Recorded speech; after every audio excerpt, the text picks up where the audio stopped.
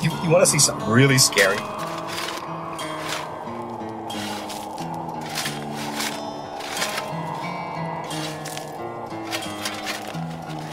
What's the boogeyman? As a matter of fact, it was.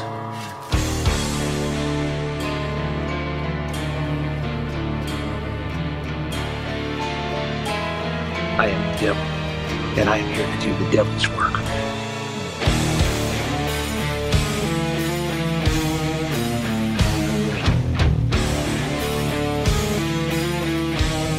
Welcome to the Grave Plot Podcast.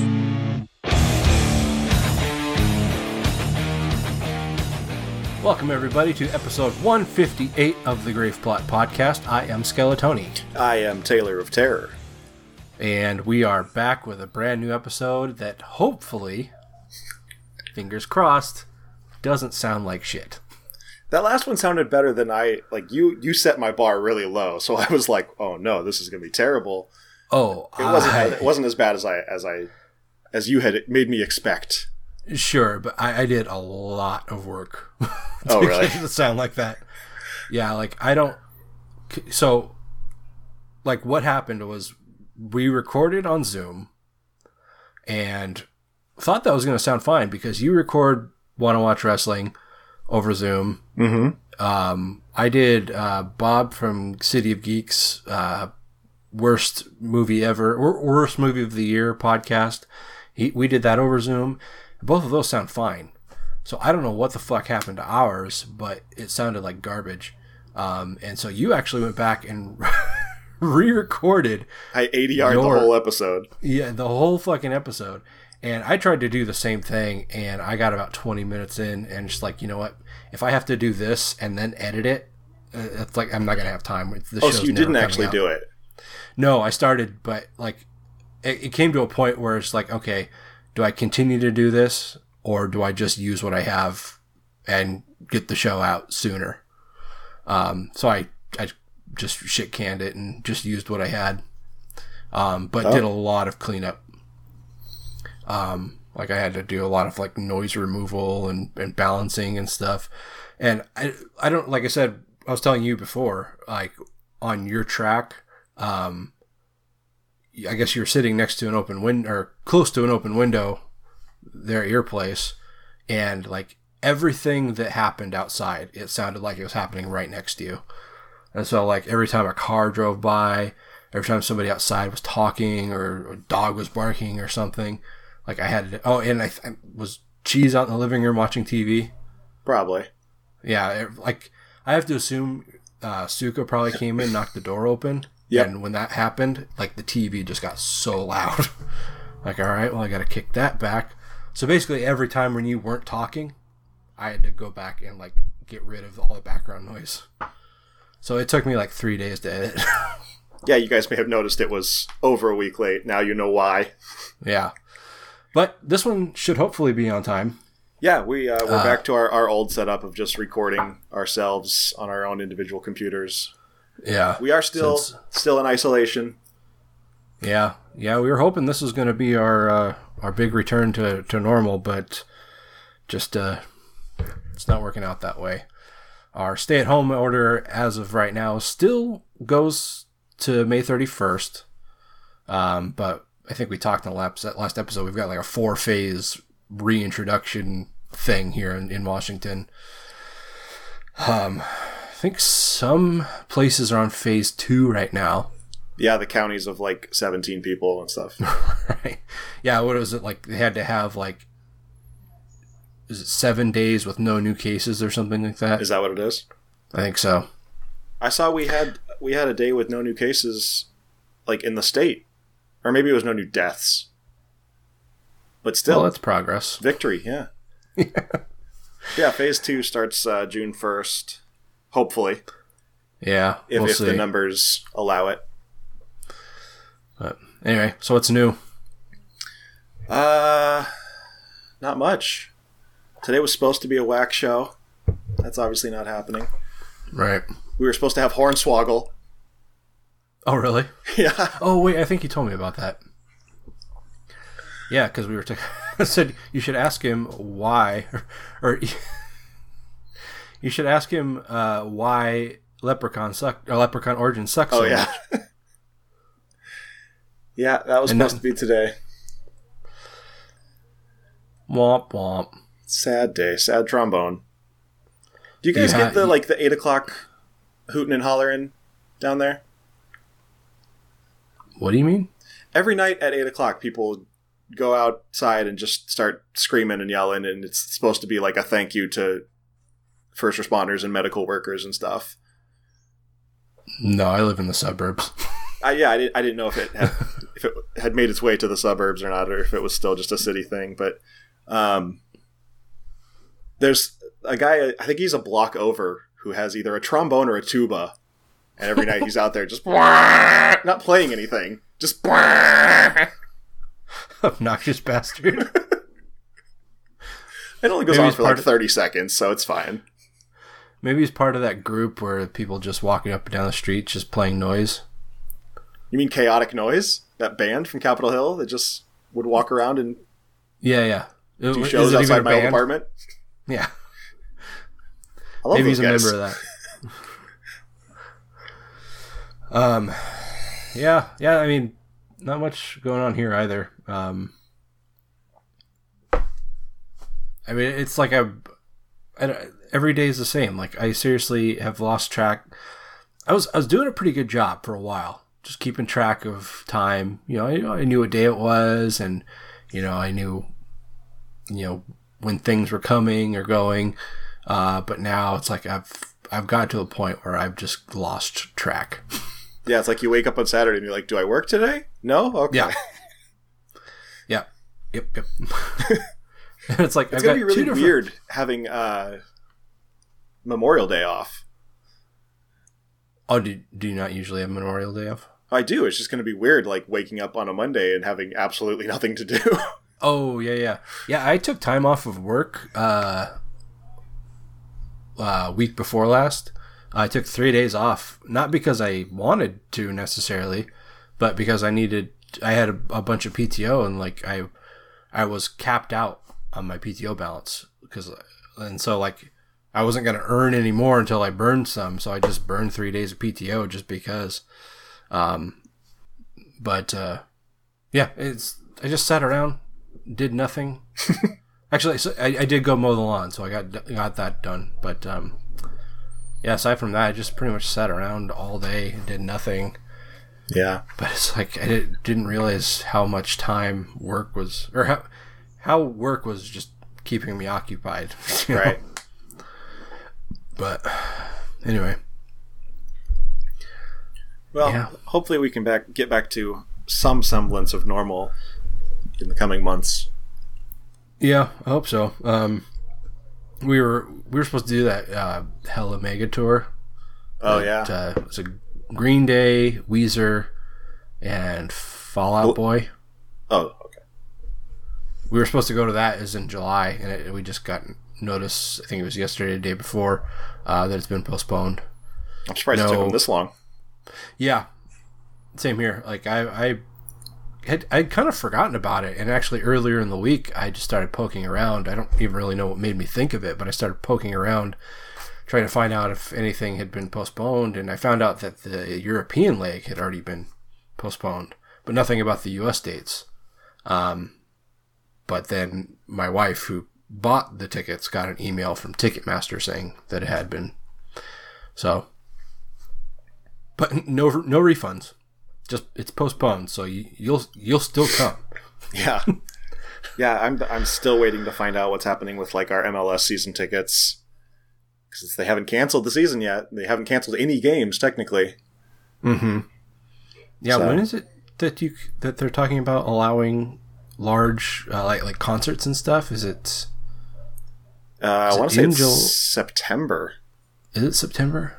Because that would be phase 4, which I think is like late August, early September. So, yeah. Do you guys have any?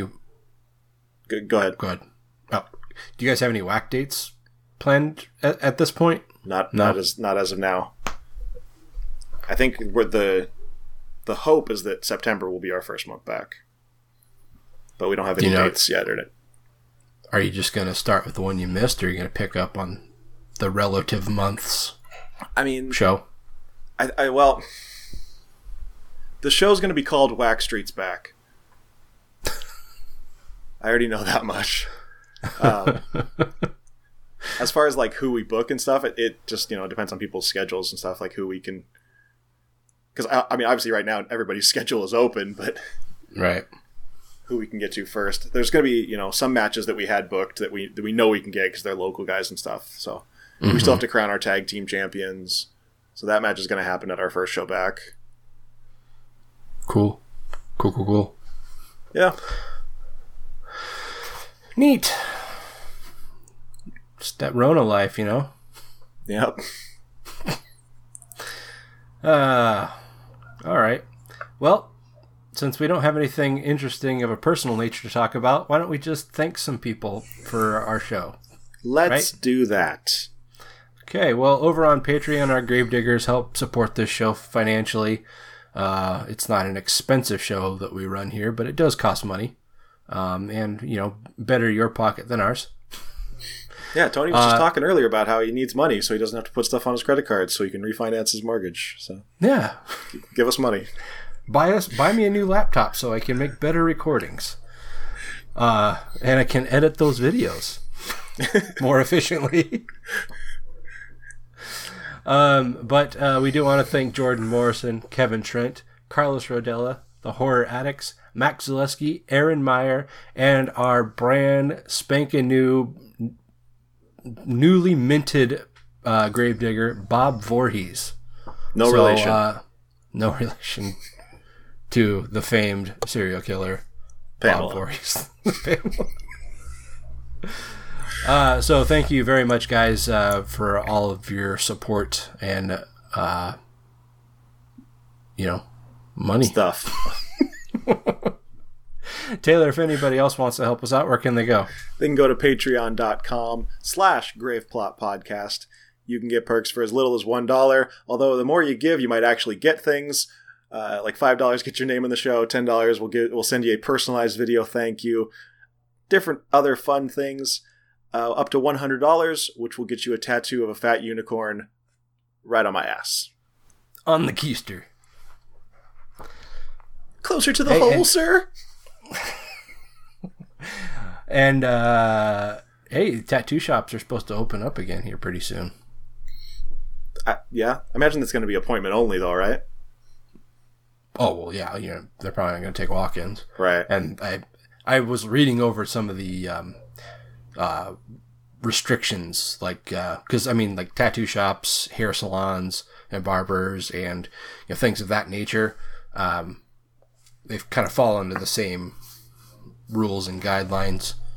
And yeah, they're pretty strict about how things need to be run. But yeah, I saw Matt posted on Facebook. So last week, I think. Just, obviously excited about the prospect of opening up again. So obviously. I'll be happy when barbers open up too, because this is out of control. You can just do one of these things here. I could. I could do that. The Cheese was like, I could just give you a buzz cut, and I was like, with what? Because my beard trimmer is not going to get that job done. Oh, right. I guess it's like I've had hair clippers for so long that now it's just like, oh yeah, everybody's got hair clippers. Oh, sure, yeah. Yeah. You go buy some. Got a drugstore downstairs. That's true. Anyway. Cool. Patreon. Well, yay. Bring money. All right. Well, you have anything else you want to talk about before we just jump into things? I don't think so. Okay. Well, let's go right into horror business.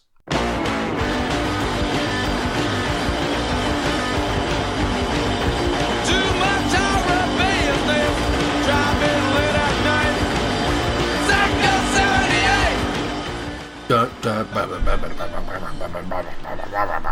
how the song goes. Oh, Bill and Ted 3 could go straight to digital? Okay. All right. That's too bad, but You know, I never thought I'd miss going to a theater to see a movie. It's true. I've been missing that lately. It's like, not that there are any movies to see. When they announced that New Mutants was like the new release date was in August, I was like, well, that's fucking bold. Yeah. I mean, it's like you're just setting it up to be moved again. Maybe it's like God, I can't think of an example, but it's just like a placeholder, just so like it doesn't get forgotten. Yeah.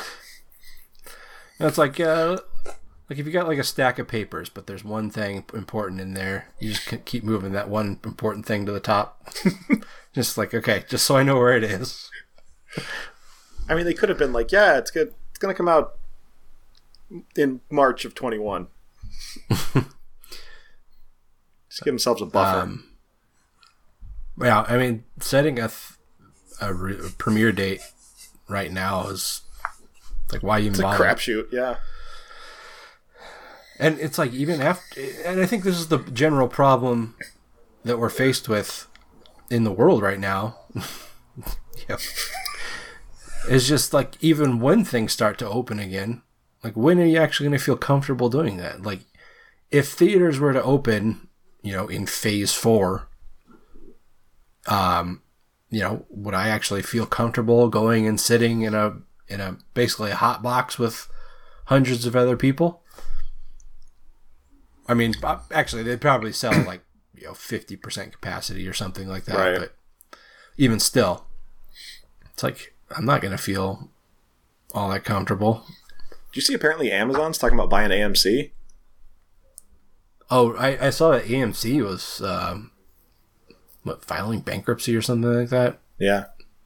Apparently Amazon's talking about buying them, and I was like, well, that'll change their streaming viewpoint. Yeah. Available in theaters and on Prime Video. All right. Well, let's talk about some real world horror, huh? Is any of that staying in? Yeah, why not? That's for me to cut out. Well, so we're going to take a trip over to Indonesia. I think it's a predominantly Catholic country. Kind of like how the Philippines is. Philippines is mostly Catholic, and but apparently it's 87% Muslim. No shit. As of 2010 census. Well, fuck me. 7% Protestant, 3% Catholic. Interesting. I would not have guessed that. I figured they were mostly Catholic, Christian, whatever. Anyway, either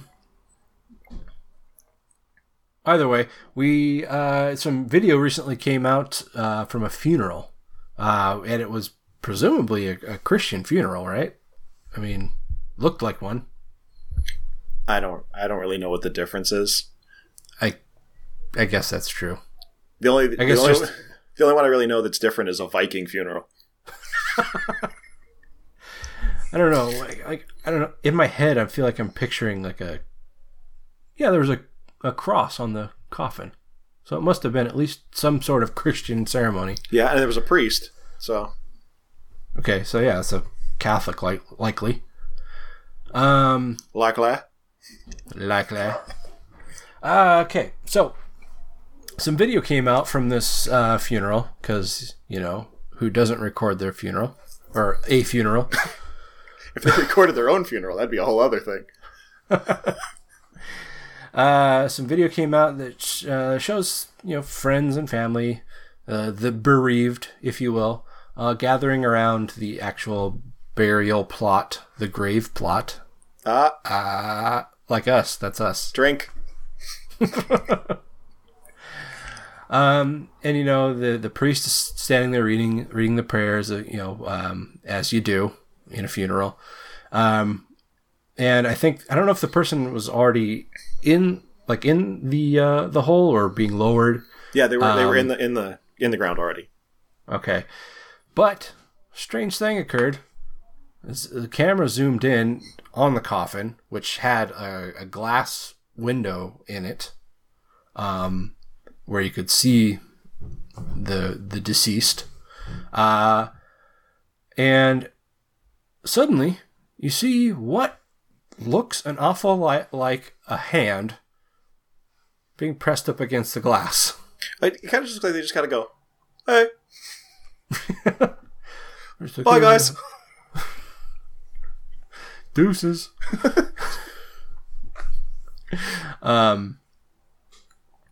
But yeah, it's weird. It's weird stuff. It's quite weird. Like, I'm a rationalist. Like, I find the simplest explanation for things. I don't believe in ghosts or monsters or anything like that. Like, I try to think of the most logical scientific reason that something may have occurred. I have no guess on this. I mean, rigor mortis seems like the obvious guess, but I just can't picture rigor mortis making someone's hand go all the way up here. Yeah, I mean, like, you know, you'd think that the hands, if anything, were either at the side or crossed over the chest. So it's like the hand would have to come up and turn. Right. And press against the glass. So that'd be some interesting rigor mortis. Without hitting the top of the box, too. It would have to be like this because if it like went out, it would hit the top of the coffin. Yeah. So it'd have to move this way. And like, I mean, the video is not great quality. I mean, it was already what maybe looked like a cell phone video, and then when you zoom in, you know, on a cell phone, the quality gets worse. But it looked like the palm side of a hand. Yeah, rather than the back. So, I mean, like, I would say, like, maybe it could have gone like this or something, but it pretty clearly looked like the palm.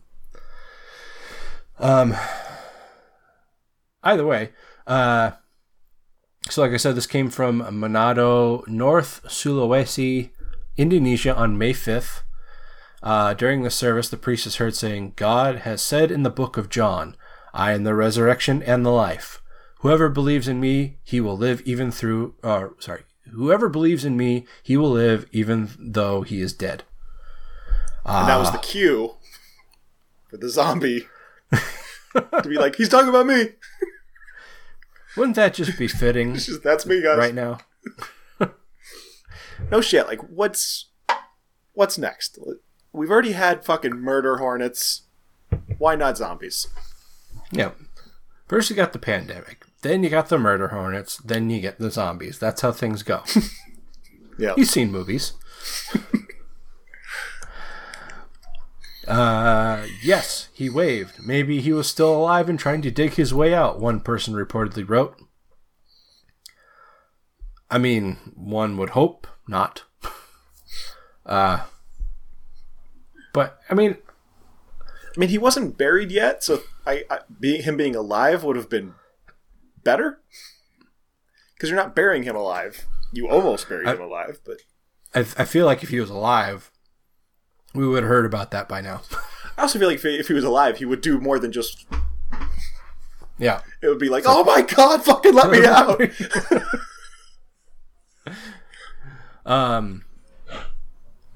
But yeah, like, I have no logical explanation other than him being alive, but that's not exactly logical. Yeah. Because typically when somebody dies, you don't really bury them that day or even the next day. And I don't know how things work in Indonesia, but at least here in the States, most people are embalmed unless like specifically requested otherwise, right? Yeah. So I don't know. The idea of him being still alive seems a little far-fetched, but again, I don't know how things work in Indonesia. So yeah, I have no rational explanation for this. I think it's time we all just start adopting the Schrute family funerals, where you just put 2 buckshots in them before you bury them. Just a double tap. Yep. I mean, once the zombie apocalypse starts, that's how we're gonna have to do it. Fucking A. It's like on The Walking Dead. Like Yeah. when somebody just dies of natural causes. Yeah. By the way, before anyone asks, we're not watching that fucking Corona Zombies movie. Oh, no. Awful. Poor taste. Yeah, too soon. And plus, it's full moon. And, I mean, as much as I love full moon, they haven't put out a good movie in, like, over a decade. Probably true. Anyway. Anything else to add? No. Okay. Zombies, guys. Look out.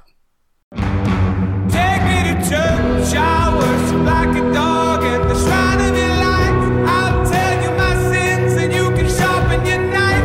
Offer me that deathless death, the good God, let me give you my life. Take me to church, I worship like a dog at the shrine of your life. Alright, so as many of you have probably heard on the show, Tony and I were big fans of Mike Flanagan's Dr. Sleep adaptation. Big fans. Huge fans. Huge. The biggest fans. We thought it was tremendous. We were also fans of Mike Flanagan's Gerald's Game adaptation. Now, sounds like Mike Flanagan is going to be adapting another Stephen King property, Revival. Oh. Have you read Revival? I have not read Revival. Do you read Sutter Kane? What? Do you read Sutter Kane? I feel like we've talked about Revival on the show. Was it just that the book had come out? Was that? Maybe. It's possible. Sounds like a thing we'd talk about. Stephen King makes kind of a lot of books. He does, yeah. He's kind of a big deal. Well, I don't know, because this was originally published in 2014. So maybe we just talked about it being optioned or something? Maybe. I don't know. The novel centered on a relationship between a heroin-addicted musician and a dubious faith healer with a hidden agenda, with the minister obsessed with trying to find a way to communicate with his departed wife and child, but accidentally tapping into a Lovecraftian horror. Lovecraftian, huh? Lovecraftian, which is a word that's getting thrown around way too much these days. Oh, so much. Everything with monsters is suddenly Lovecraftian. Yeah, that's not how that works. No. Flanagan's currently attached to pen the script over at Warner Brothers, and he also has the option to step into the director's chair, which I, for one, hope that he takes. I'm for it. Yeah, I don't know why he wouldn't. Oh, this is probably what we talked about. A film adaptation was previously in the works at Universal with our old buddy Josh Boone. Ugh. Speaking of New Mutants, set to write and direct while he was working on The Stand. Which, speaking of The Stand and Mike Flanagan's going to have a new podcast about The Stand. Like, what? What's he going to talk about? Like The Stand and like characters and stuff. All right. Compelling. I don't know if it's about the book or about the new series or the original series, or I saw it in passing. All right then. I mean, remember when Josh Boone was just like the guy that was going to make all the Stephen King movies, for and we were whatever just like, reason, he was like, "Yeah, why? I made Fault in My Stars, so I'm qualified." Yeah. More Flanagan is always good with me. Yeah, I mean we've gushed over him enough on this show, so I don't want to go down that road again. But I don't go down that road. You don't want to go down that road.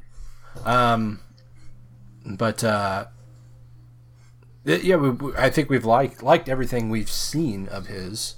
Yeah, a lot of people didn't like Oculus, but we did. So a lot of people didn't like Oculus. A lot of people didn't like Haunting of Hill House either. I never finished that. It took me a while. I had to keep going back to it, just because some of the episodes really just dragged. Yeah. I started watching it on an airplane, so I think that was part of it too. Is that once I got off the airplane, I didn't have the wherewithal or the desire to go back and keep watching. Sure. Yeah, I don't know. I think a lot of people that didn't like it were people that were like big fans of the book, and so they're just like real, Sticklers. Precious. Yeah. Anyway. Well, I mean, there's always going to be the people like that with any book, so there's probably going to be people like that with this. Yeah. I don't know. I feel like there's more leeway with Stephen King's newer books because people haven't grown up reading them, and been big fans of them for years and years. Things like The Shining or It. That's true. So,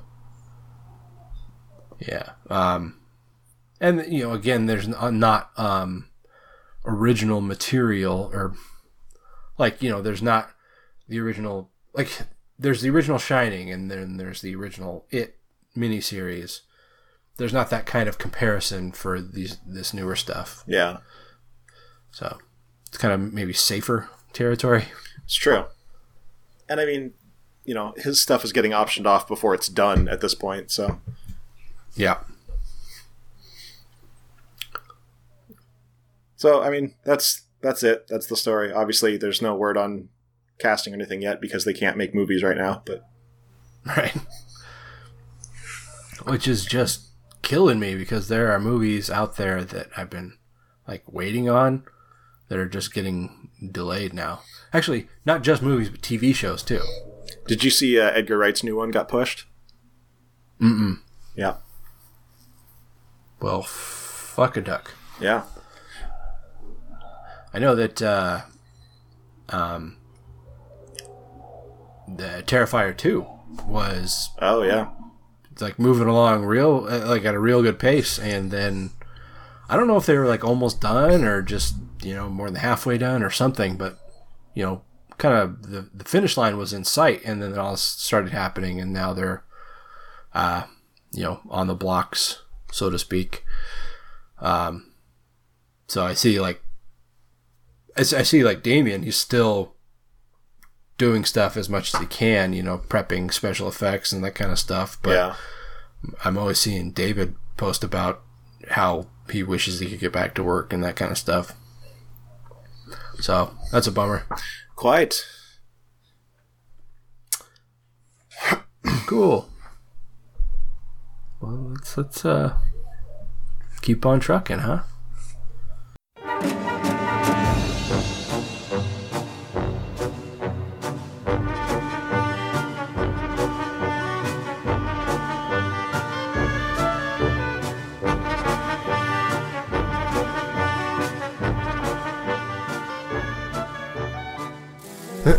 So a while back we talked about the movie Ghoulies. This was our Little Monsters episode. Yeah. Right? Yep, but we didn't talk about Little Monsters. No. I wish we would have talked about Little Monsters, which would have been better than those fucking movies. Oh, God.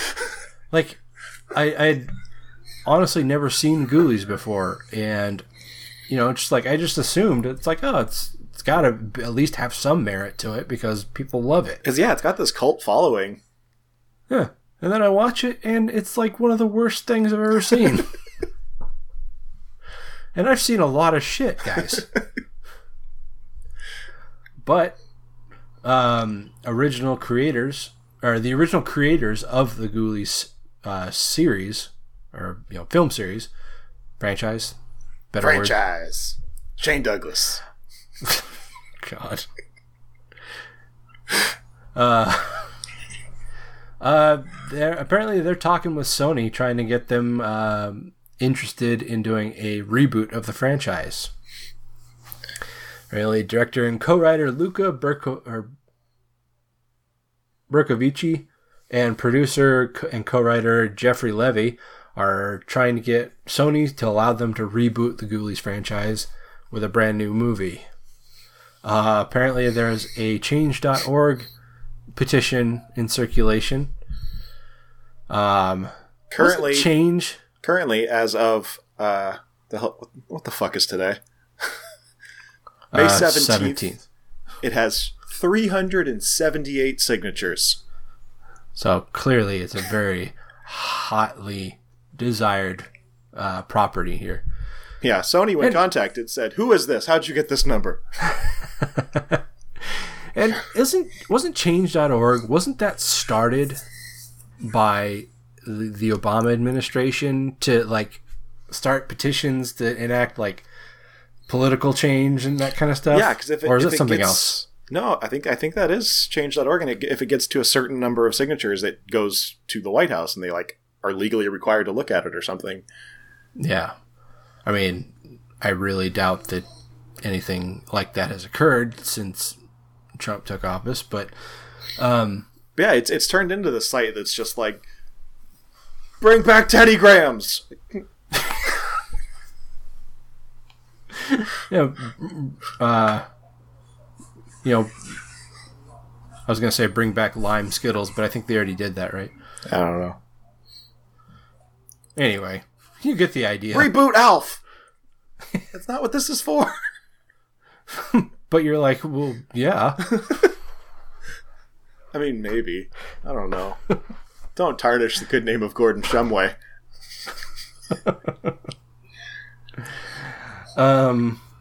Let's see.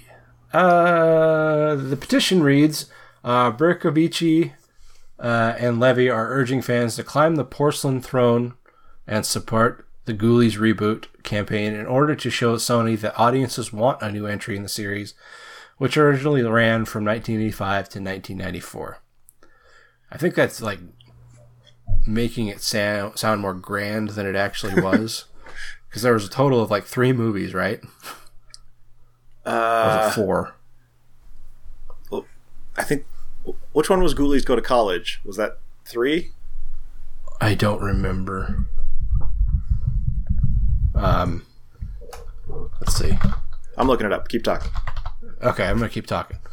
But yeah, it's like there weren't 10 movies. Like don't make. Okay, so Ghoulies Go to College was part 3, but then there was also a part 4.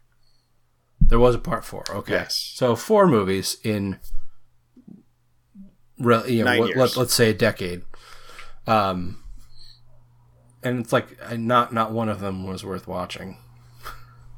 But let's see. Ghoulies transcended its original generation. Did it? That's one way to look at it. And it was embraced by the following generation. Did it?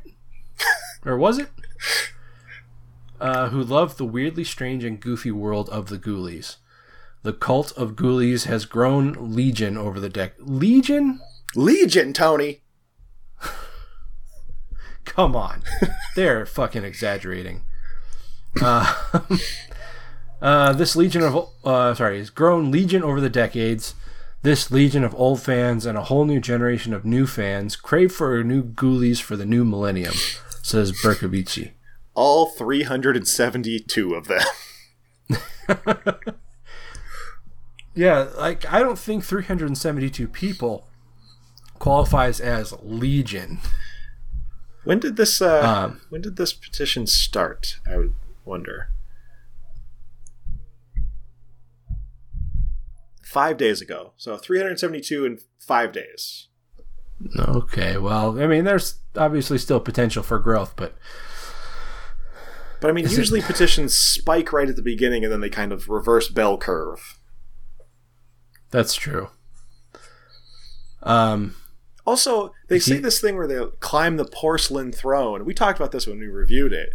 But it's like, this famous imagery of this ghoulie coming out of the toilet. And that's, yeah, it's in the movie, but that's literally it. He pops up out of a toilet, that's it. There's nothing to toilets as part of the movie. No, it's not a thing. It's not like they live in the sewers and pop up out of toilets. No. There was one ghoulie in a toilet at one point. Right? Let's see. I'm going to check Twitter. I'm going to check Are you checking this Ghoulies reboot hashtag? Yep. Hashtag Ghoulies reboot. He's typing loudly so you guys know he's legit. Can you hear it really well? Oh, yeah. Sorry. This is a very loud keyboard. But I gotta add realism, you know. Right. Is that it? Anything? There's like...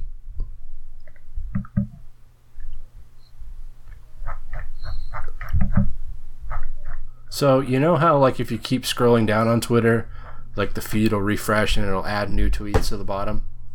Or older tweets to the bottom? Yeah. Yeah, that didn't happen. I just scrolled down.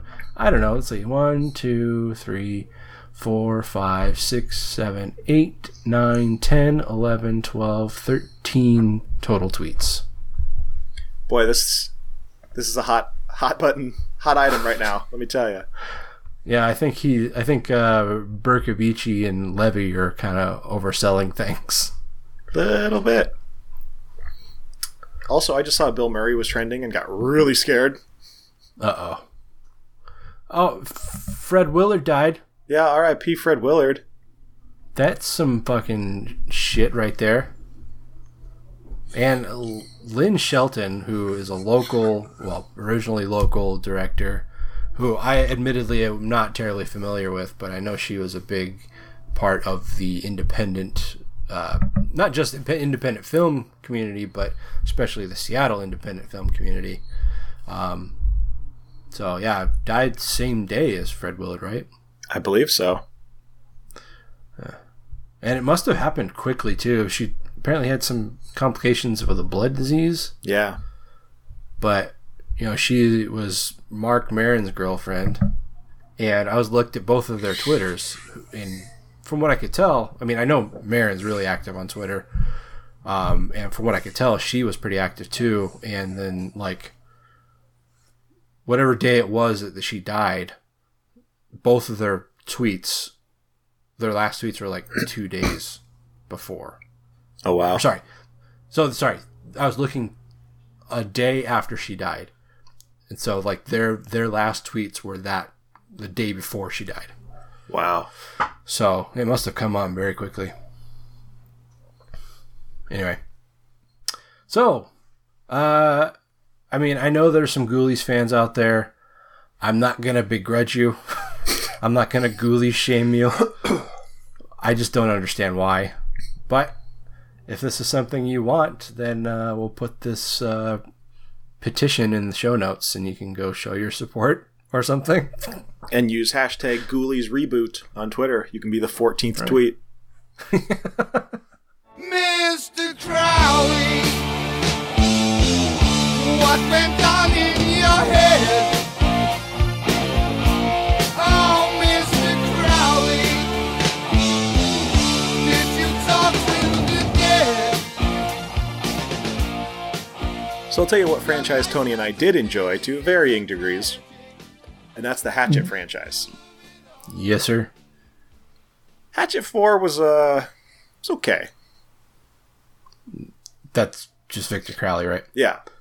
Yeah. Yeah, that was... I don't know. Not the strongest, but not the weakest, in my opinion. I would say it was the weakest. Yeah, well, personally. Nobody asked you, so...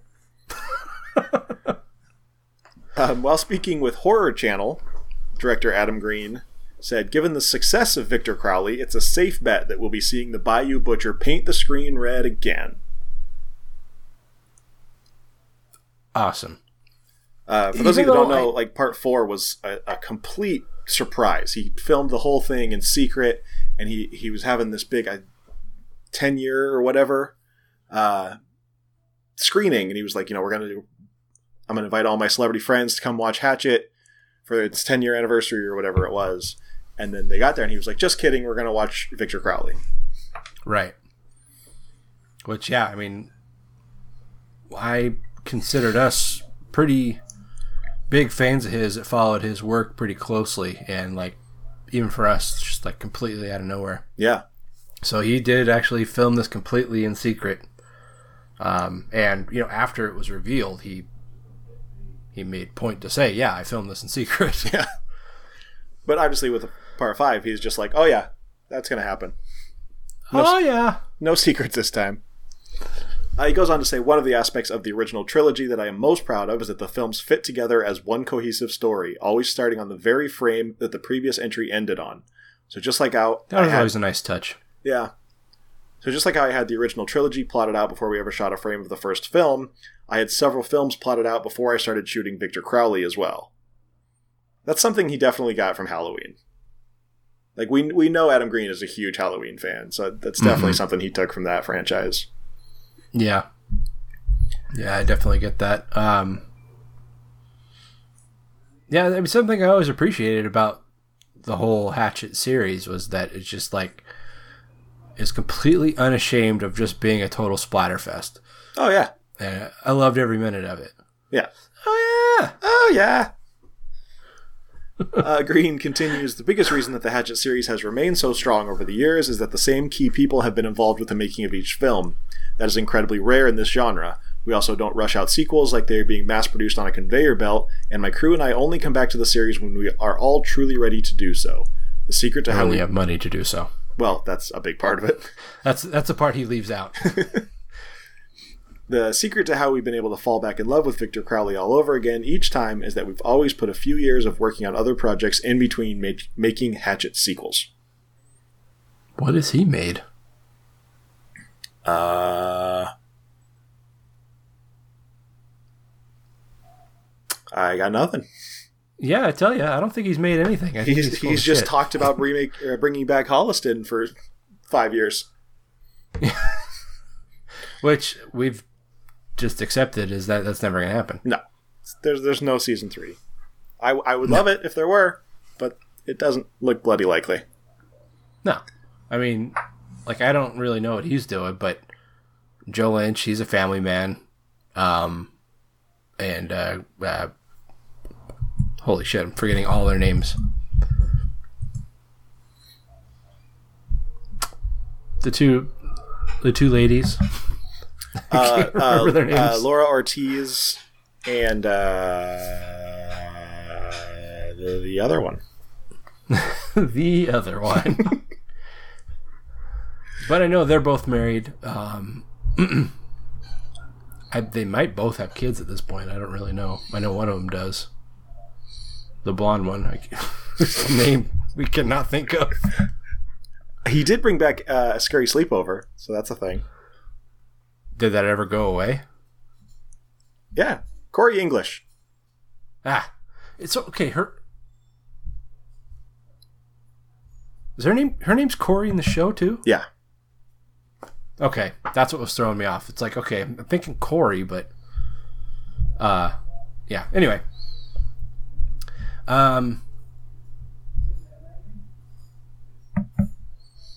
cool. So as far as the plot for Hatchet 5, back when he made Victor Crowley, he said that if there was a 5th one, Victor Crowley will be leaving the swamp. Can't say anything more yet, but I purposely brought him back in this new film in a way where the rules have slightly changed.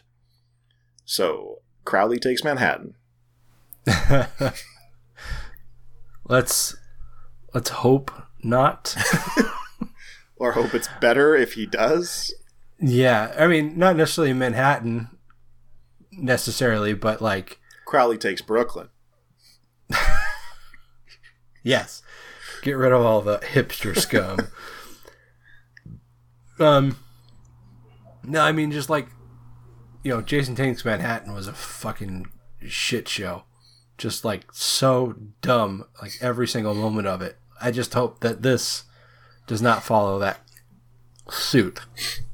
I hope he just goes to Mardi Gras and just lays waste to all the... I could see that being interesting. Yeah. I could be on board for that. Because it does take place in Louisiana. Right. And it's not... Like, we went on a swamp tour down there, and the place we went was not too far from Honey Island Swamp. And that's not very far from... The place we went is not very far from New Orleans, so it's feasible that he could just make it back to Mardi Gras. Thank you. I was seriously contemplating taking a nap before we started recording, but I think my brain's firing on all cylinders right now. Anyway, so Hatchet 5 is inevitable according to Adam Green. Yeah, I mean, I'm game. I didn't care for Victor Crowley all that much, but I'm still game for another Crowley movie. Yeah, it's still got gas in the tank, if you ask me. I mean, you still watched Jason 9, and even after that, you watched Jason X. So, right.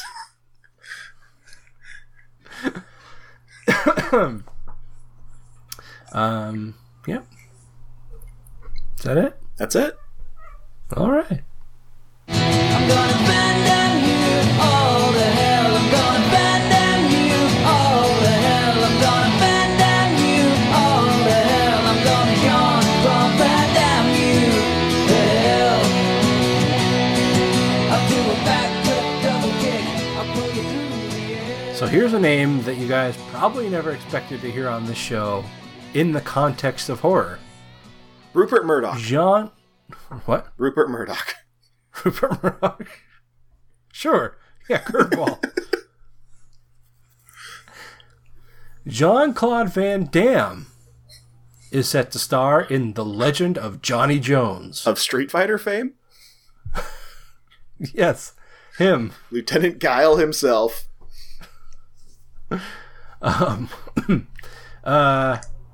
It's going to be a horror project that will pit him against a character from the filmmakers. Wait, what? Pit him against a character the filmmakers are aiming to make the next slasher icon. Okay, well, good luck. I wonder if when they made Friday the 13th, and when they made, well, specifically Friday the 13th Part 2, or when they made Nightmare on Elm Street, were they like, we're going to make the next big slasher icon? Because no. I feel like everyone always says that now, and it's like, yeah, you're not going to do that. It's like, I feel like Wes Craven didn't set out to make a slasher. I think he had a very specific thing in mind where he wanted Freddy to be just a nightmare, not a slasher, as it's considered now. I mean, we know at this point that Friday the 13th and, Jason, from Friday the 13th on, or Friday the 13th 2 and on, was a direct rip-off and inspired by and ripped off from Texas Chainsaw and Halloween. They're just basically trying to cash in on that, that wave, Yeah. And so, yeah, like, I think the term slasher was not something that was on their minds. Right. Because I think it wasn't really a thing at that point. I just feel like you always hear this now where these people are like, I'm going to make the next big slasher icon. And it's like, if that's what you're setting out to do, then you've already failed. You know who I want the next slasher icon to be? Leslie Vernon. Leslie Vernon. But, we're still waiting.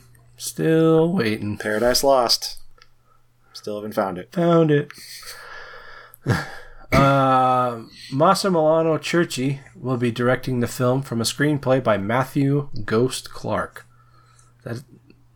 He gave himself that nickname. Probably, yeah. Nobody just said, hey man, you're like a ghost. He's like, yeah, that's catchy. I'm going to use that. Man, you're pale as shit. He probably just showed up one day. It's like, hey, call me Ghost. Call me Ghost. Everybody calls call me Ghost. T-Bone. I'm not going to call you T-Bone. It's set in the housing projects in New Jersey. So New Jersey. A likely place for Jean-Claude to live. Set in the housing projects of New Jersey, a young Johnny Jones, played by Robert Creighton, has only known poverty and abuse his entire life. Pushed to the edge, Johnny Jones suffers a mental breakdown and goes on a killing spree like none other in history, leaving a wake of death and carnage wherever he goes. As tensions and murder continue to get worse, the city calls Detective Kuchin. It's a terrible name. Probably Kutchin. Probably doesn't have a first name. Probably Kutchin. Huh? Kutchin. Kutchin? Yeah, I'm Maybe. guessing it's Kutchin. Is that? That doesn't even sound like a real name. That sounds like they made that up. Like McCutcheon, I've heard. Really? But not just Kutchin. Played by Jean-Claude Van Damme, to take over the case and bring Johnny Jones to justice. Why the alliteration? That makes it sound like a cartoon, like a comic book character. Yeah, I don't know. I mean, you have Michael Myers, but something about that works, you know? Yeah. I think it's the Johnny Jones is what doesn't work. Yeah. Johnny Jones. It just sounds like a fake name. Yeah. Like there's no panache behind that. Also, wasn't Snoop Dogg's character in Bones Johnny Bones? Yep. It's too close. Wait, was it Johnny or Jimmy? Oh, it might have been Jimmy. I think you're right. It was Jimmy.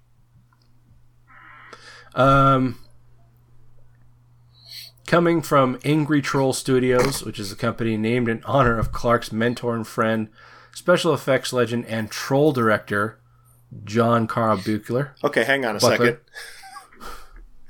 This guy's mentor was the director of Troll.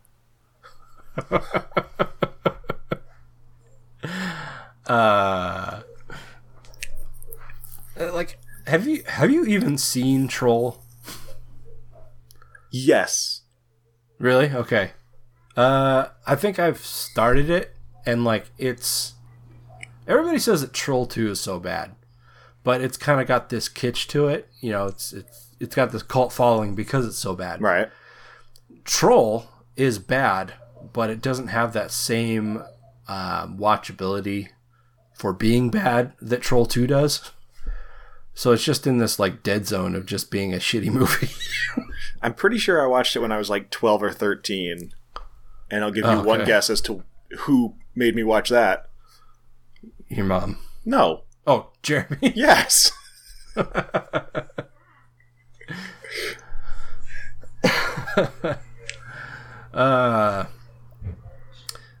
Co-stars will include, boy, Danny Trejo. Of course. Did you see the thing on SNL, the Danny Trejo bounce? No. Pete Davidson did a whole song about Danny Trejo. Okay. Handlebar mustache like Danny Trejo. Hercules himself, Kevin Sorbo. Disappointed! Michael Paré, Kostas Mandylor, Tom Arnold,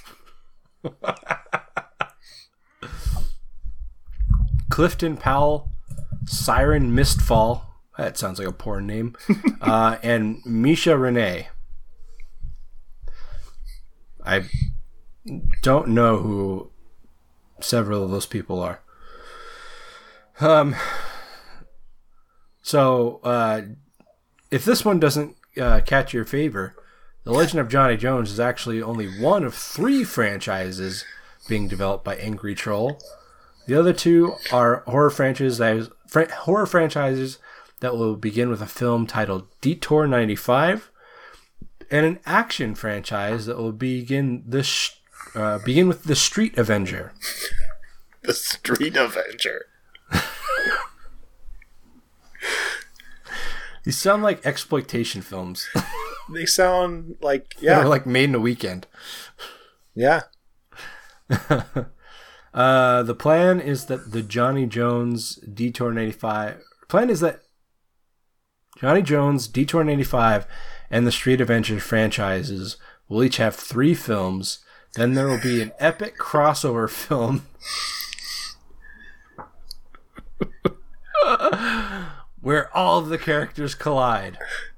They're like, hey, we should team up.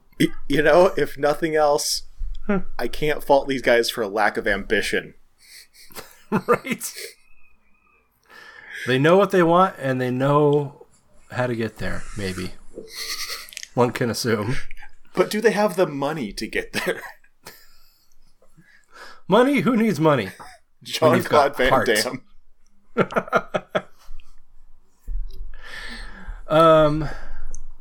Let's see.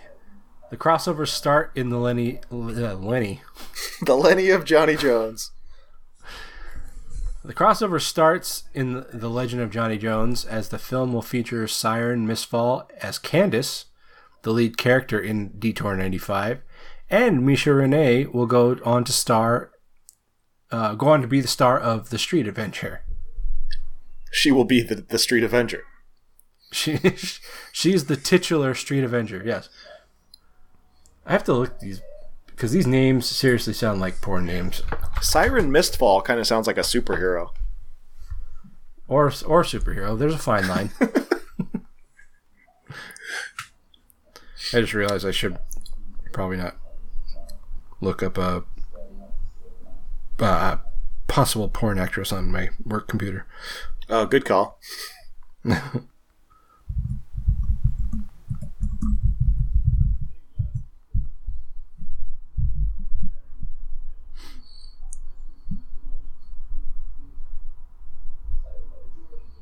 Wow, Siren Mistfall does not even have an IMDb page. I can't find any. I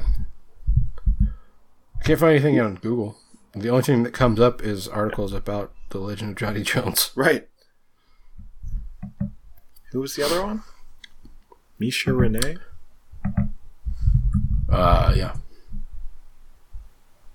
Actor, The Street Avenger. All right. Known for The Street Avenger and Detour 95, but not The Legend of Johnny Jones. So I don't know if it's the same person, but she has music. Well, I gotta say, this seems destined for success. Oh, yeah. This has everything going for it. Yeah, I mean, when you add Kevin Sorbo, and when you have Kevin Sorbo and Jean-Claude Van Damme on the same screen together, with Tom Arnold, it's magic. Tom Arnold, with the power of Angry Troll Studios behind it. How can you lose? We'll see. I'm sure they'll find a way. We will find out.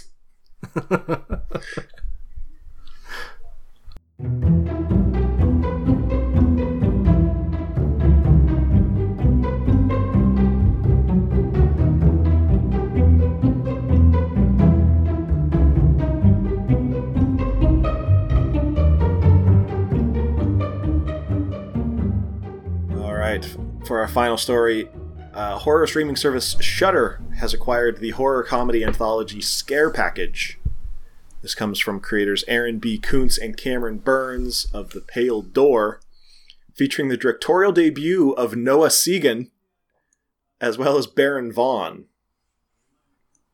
Noah Segan was in Knives Out? Yeah, he was one of the detectives. Oh, I still haven't seen it, so. Oh, it's so good. So good. So good. That's what I hear. I just haven't gotten around to it. Yeah, Knives Out, Dead Girl, others. And others. And Baron Vaughn is in Grace and Frankie. Other directors. I haven't watched it, but Cheese likes it, so I know who he is. But other directors rounding out the anthology are Emily Haggins of Coin Heist, Anthony Cousins of The Bloody Ballad of Squirt Reynolds. I don't know what that is, but that's an awesome fucking title. It's really good. Chris McEnroy of Bad Guy Number 2 and Death Metal. Courtney and Hillary Andujar of Bloodline, and Aaron B. Kuntz himself. Cool. Yeah. Chad, the owner of Rad Chad's Horror Emporium, which I'm pretty sure is just going to be Zach Baggins. That's what I'm going to call Gotta the Haunted Museum from now on. I'm going to call it Rad Chad's Horror Emporium.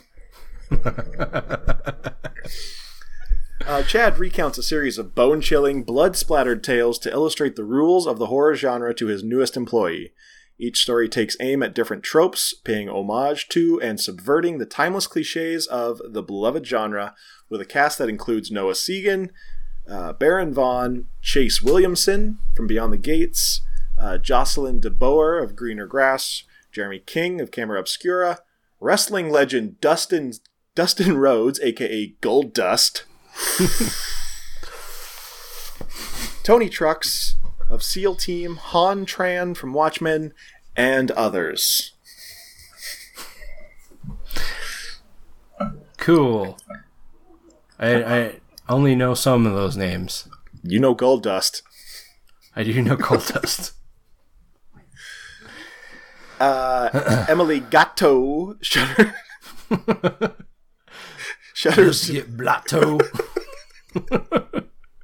Shutter's director of global acquisitions and co-production, said in a statement, "We are delighted to introduce a new generation of horror voices in the smart, funny, gory ode to horror that is Scare Package." All right. Kuntz likewise said in a statement, "People say this often, but we mean it.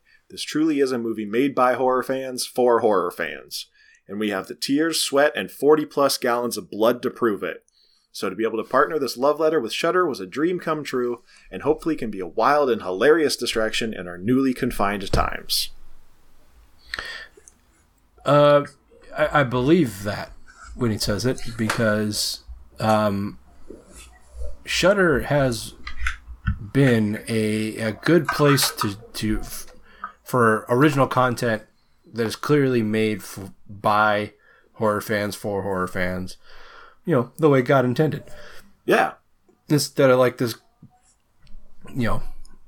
corporate bullshit that, Sony and Universal and...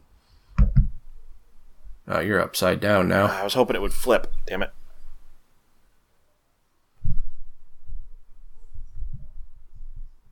What was the problem? My phone was dying. Oh.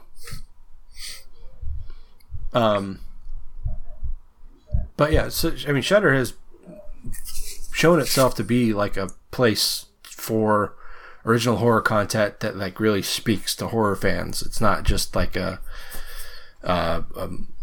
kind of cash in. I mean, maybe it is what? It's cash in. Yeah. It's like I said, it's not like this, big budget big studio shit like James Wan and Blumhouse keep putting out, which is nice. It's a good haven away from that kind of crap. Yeah. So, yeah, when he says that this is for horror fans by horror fans, I because it's on Shudder, I tend to believe that. Yeah. Apparently this did really well on the festival tour, including the Sitges Film Festival in Spain. This will be hitting Shudder in the US, Canada, and the UK on June 18th. That's soon. Soonish. Soon. Yeah, ish. Falls in the ish category. I mean, we've said it before, and we're unapologetic shills for Shudder. They don't pay us. This is not an ad. This is not a sponsored post. But Shudder is great, and it's $5 a month. And if you don't have it and you're a horror fan, then I don't know what you're doing with your life. Yeah, it's been worth every penny. I mean, right now, Joe Bob's running every Friday, and that's great. That's the best time of year on Shudder. But even when it's not, it's been pretty handy when we've been recording episodes, because a lot of movies that we review are on Shudder. And sometimes when we need a last minute film, if something gets pushed off a release date or something, we just go and check Shudder, and we're like, oh, what's the latest Shudder exclusive? Yeah. So it's been helpful, and also it's just a great place to go. I mean, it doesn't have the broadest selection Amazon or Netflix or Google might. But, you know, for $5 a month, you're getting, I think, probably hundreds of movies at this point. Plus, they got TV shows and podcasts and shit. So, yeah. So that's enough shilling for a company that doesn't pay us. They could pay us. They should would pay take us. their money. Cool. Well, that's going to do it for Horror Business, guys. And you know what that means. Ice cream? No, Taylor. Oh. That comes later. Okay. Ice creams for closers. No, our film reviews.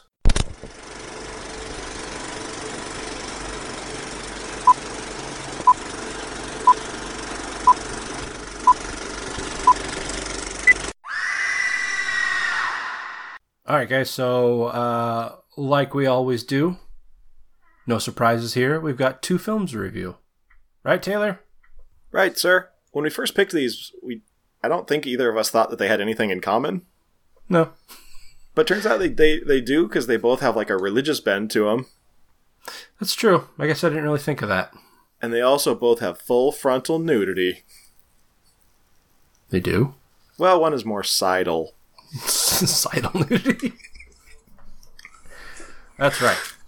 Okay. Yeah, the 2 films we're talking about are The Lodge and Fangoria's new movie, Porno.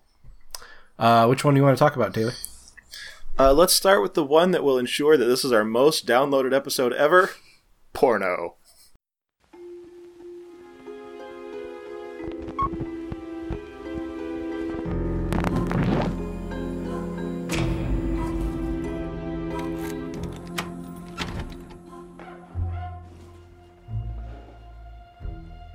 You guys hear that? The science of porn is well known. The human brain, when aroused by erotic images, dumps chemicals into the bloodstream which send the viewer into full throttle, give me more mode. No, that's right, and we may think that we're just being curious, but that will turn into an obsession.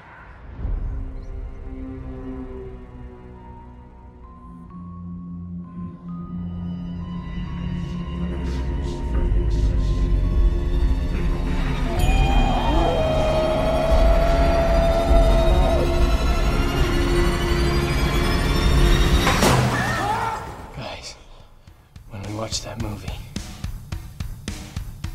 We unleashed a sex demon.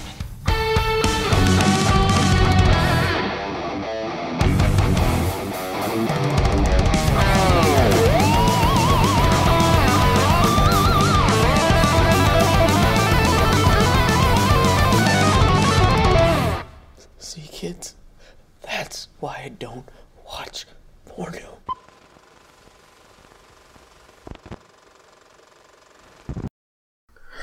All right, so Porno, like I said, Wait, is just for reference, our current most downloaded episode is episode 30 because we called it episode XXX. Yeah. Yeah, I can see the search results, guys. I know how people are finding us Googling zombie XXX. Yeah, people are really into zombie porn. What the fuck? And like I've said before, I'm not above kink shaming. There's something wrong with you if you're into zombie porn.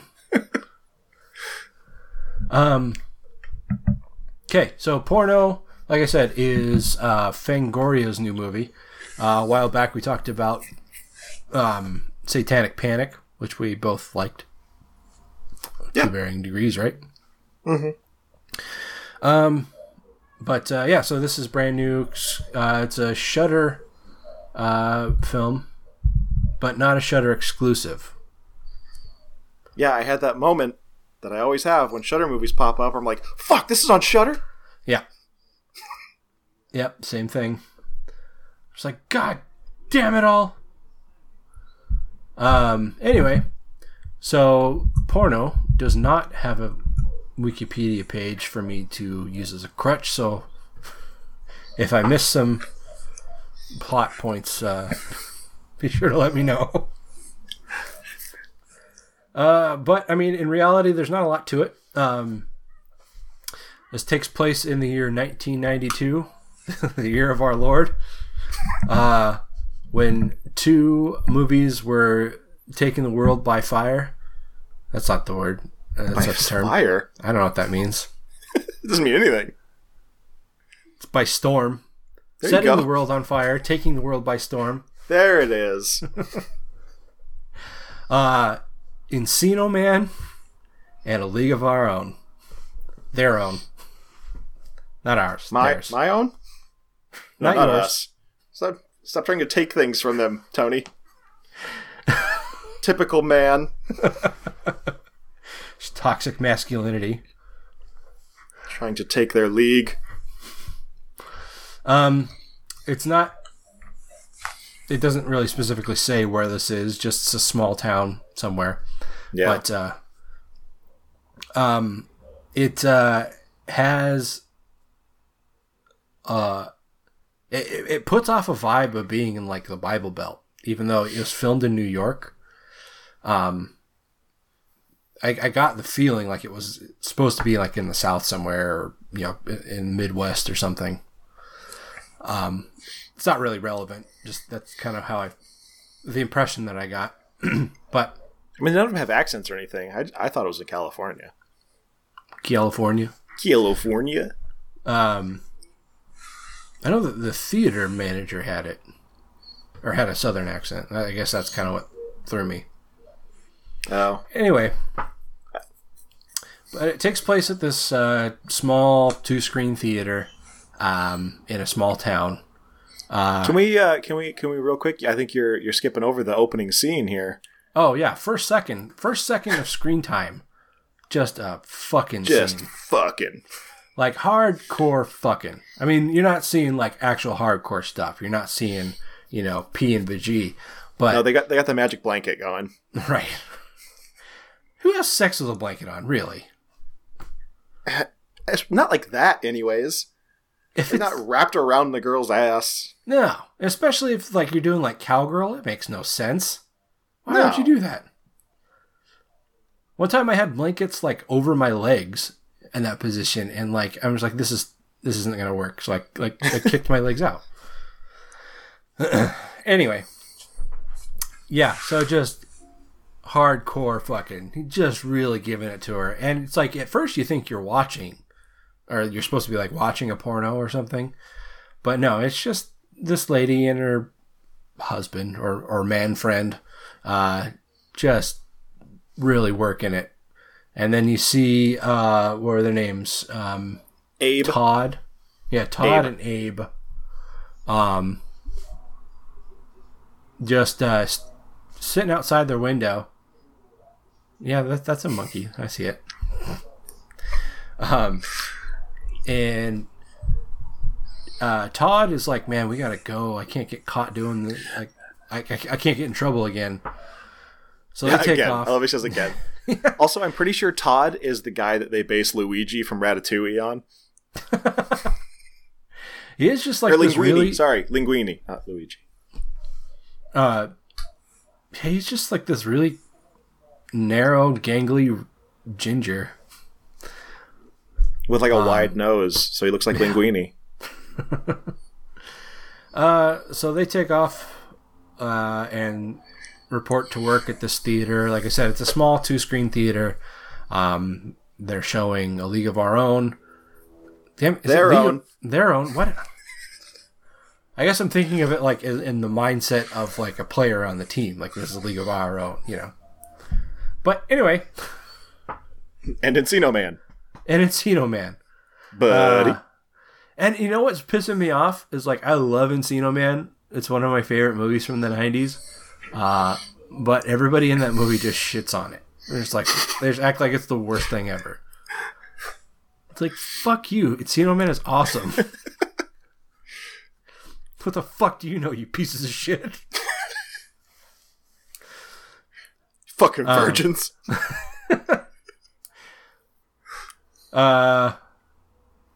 Okay, so they're at this theater.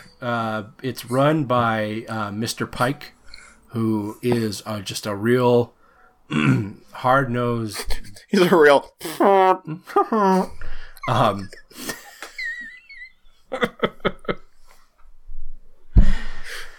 But he's just a real hard-nosed, Bible-thumping son of a bitch. Actually, he's not a real son of a bitch. He seems like a nice guy, just, very staunch in his Christian beliefs and is very imposing on it with the kids. Yeah, he runs the whole business from a very Christian perspective. They do like a morning prayer. Yeah, and it seems like they only show like PG movies. Yeah. And so he runs it with this staff of teenagers.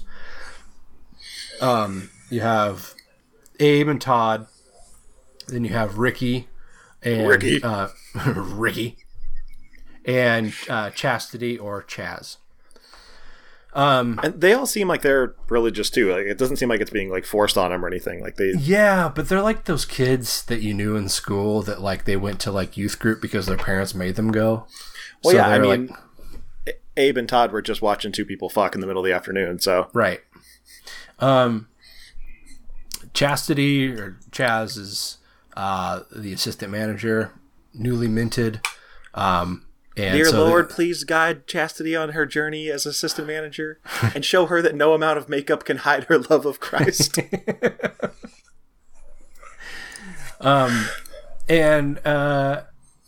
So yeah, they're getting ready for the night. They're just normal, kind of like a montage of them getting the theater ready. They're all just the usher staff, and then you have Heavy Metal Jeff. Heavy Metal Jeff. Who's this straight edge jackass projectionist. Who listens to hardcore punk and not heavy metal. Right. Everybody calls him Heavy Metal Jeff. And at one point... to his dismay. Yeah. At what point Chaz asks him why everybody calls him Heavy Metal Jeff. And he says, nobody calls me that. But apparently everybody does. Everybody does. Everybody calls him that. Anyway, so they're getting ready for the night, and this is going to be the first night. Or no, sorry. So they kind of skip over the showing, the evening showing of the movies. And as they're kind of clearing out the houses, getting everything swept up, apparently they have Friday Night Movie Club where Mr. Pike lets the staff just hang out and watch whatever movie they want to watch. Whether it be A League of Their Own or Encino Man, and nobody can seem to decide which one they want to watch because they either don't want to watch a movie about female baseball players, and they don't seem to want to watch a movie about a caveman.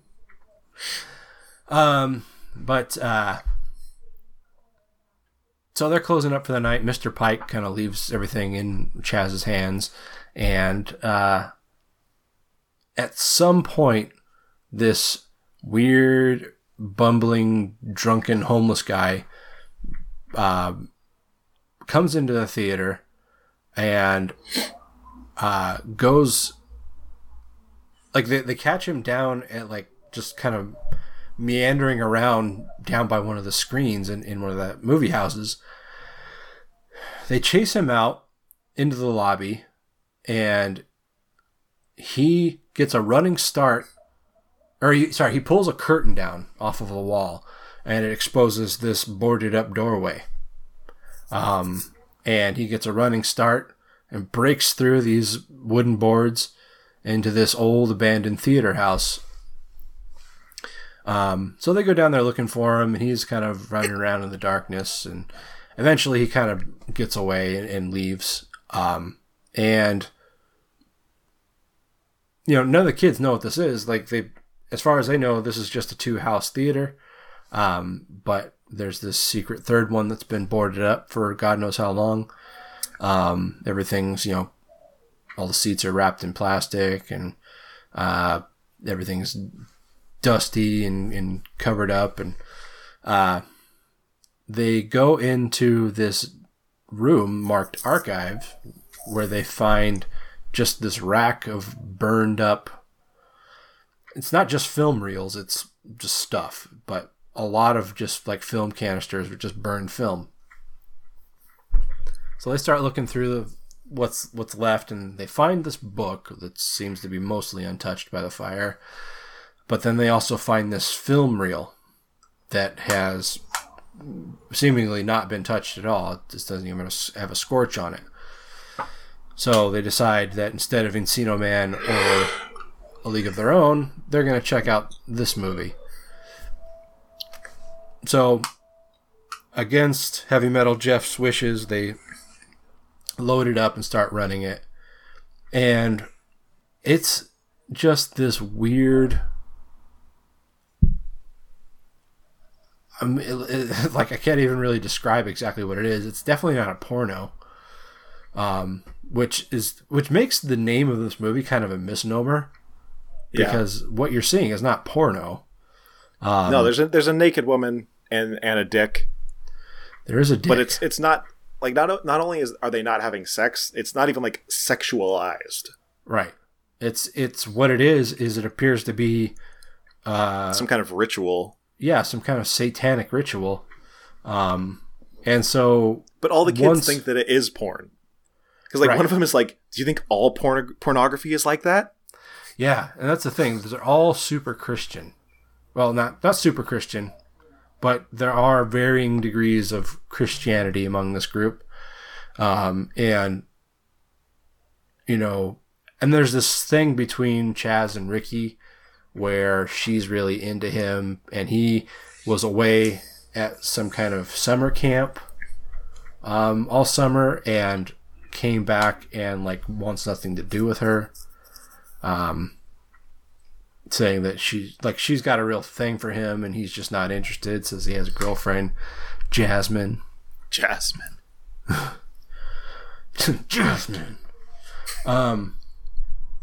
Anyway, so they watch this video or this reel, and it's this weird satanic film.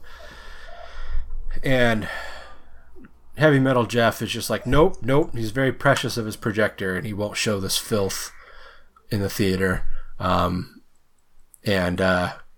he shuts it down and comes running back into the theater, and he's like, he just basically says, I'm not showing this shit. And then everybody's like, where's Todd? And he's like, from up in the wild card, bitches! Wild card!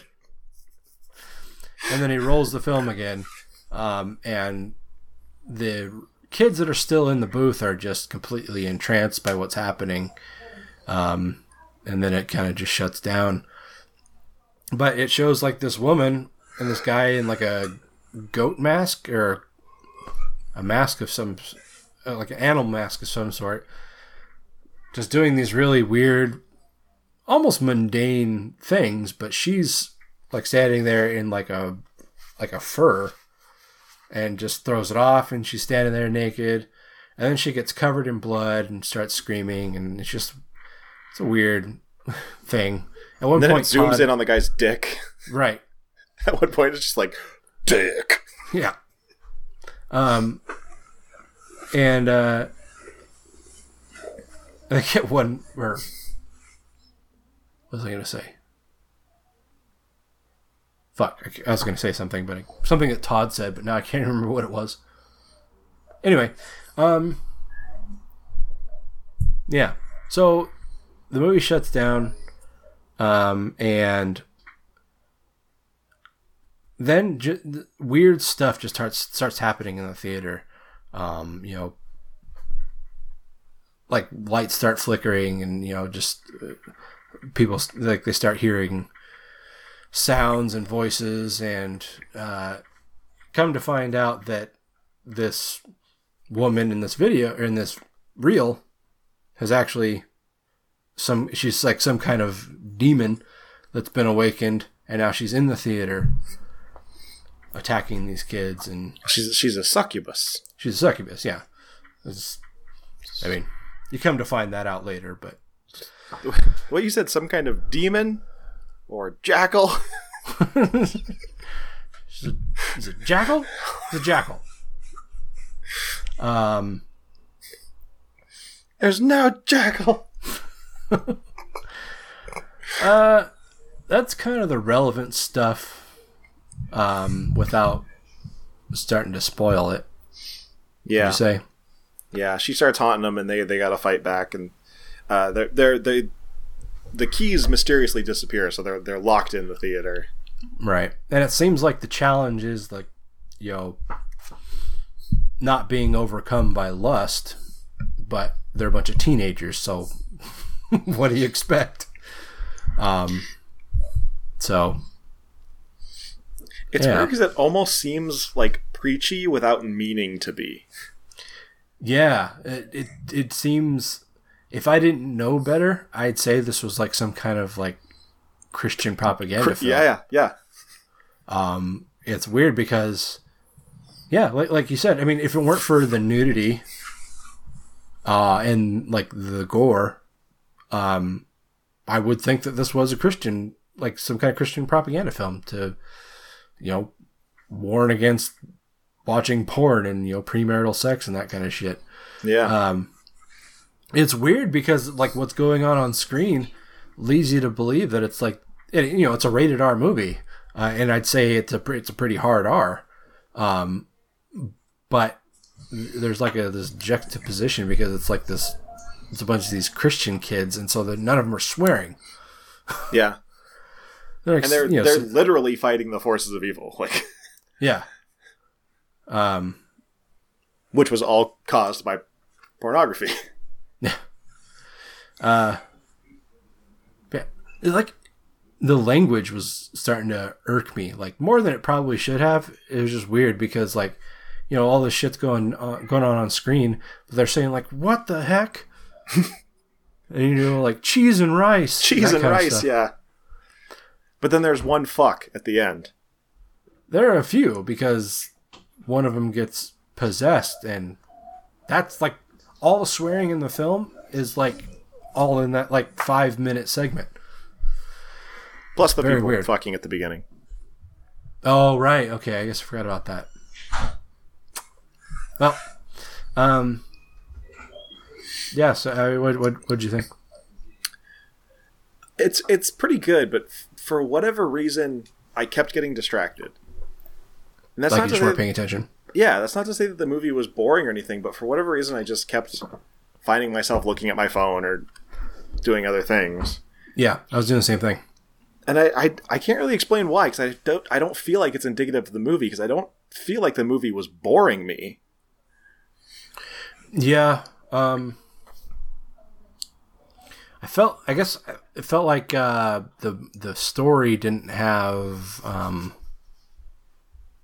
a lot of meat to it. I mean, there were plot points, and they kept adding stuff as the film went on, but it wasn't like really, a lot of it wasn't really like heavy stuff,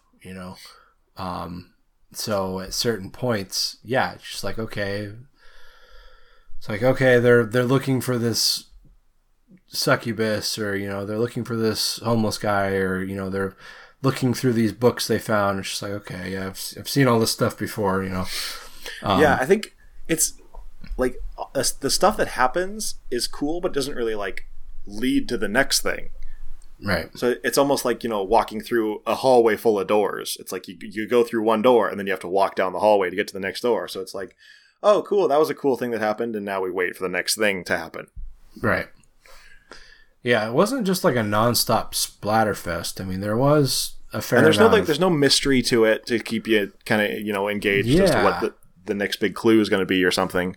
Yeah, I mean, like at the end, there's like this kind of revelation, but it's not like,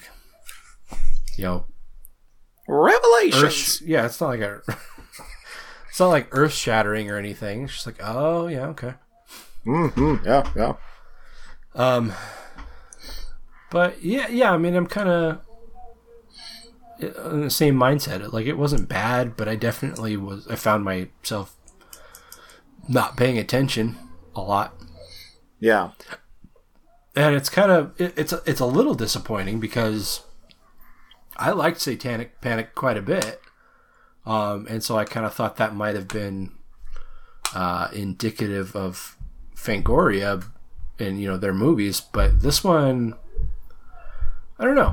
like I'm kind of in this weird space where it's like it wasn't a bad movie, but I wasn't super into it. Yeah, that's kind of how I was too. Like everything, I liked everything that happened, but it felt like I said, it just felt like a series of things that happened as opposed to like this ongoing story that just kept. I don't know. I feel like I'm not wording myself well. No, I get it. I get what you mean because I'm kind of in the same boat. And I don't really understand it. Yeah, because like I said, I wasn't bored with it, so it wasn't like I was like, "Oh my god, I'm so bored. I'm gonna go do something on my phone." Mm-hmm. But it was just like, just waiting for the next thing to happen. Right.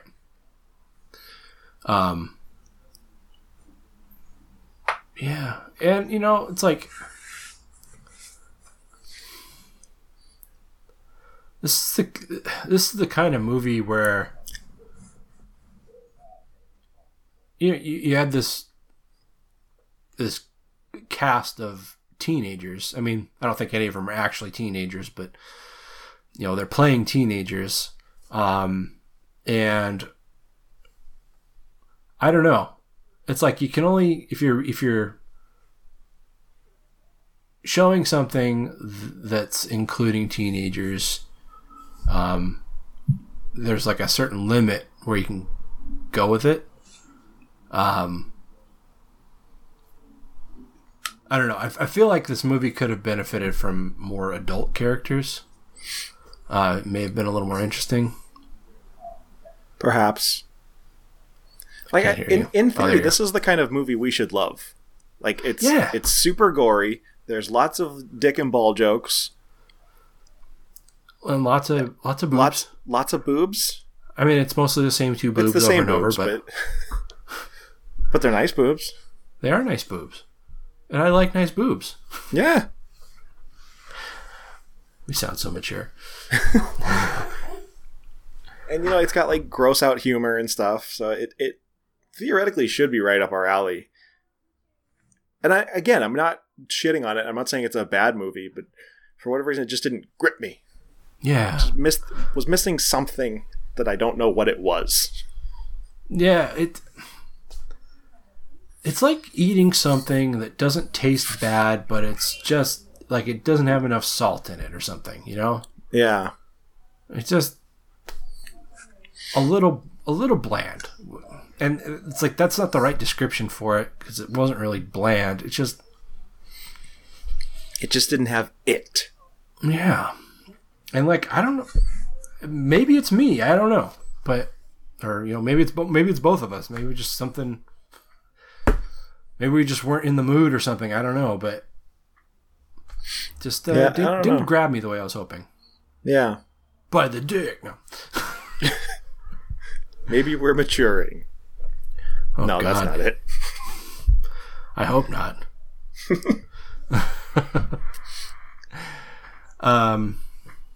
Yeah, I don't know. Maybe we aren't the target audience. Like I said, it seems like it should be a movie tailor-made for us, but maybe it's the way the characters interacted and stuff was more geared towards teenagers or 20-somethings.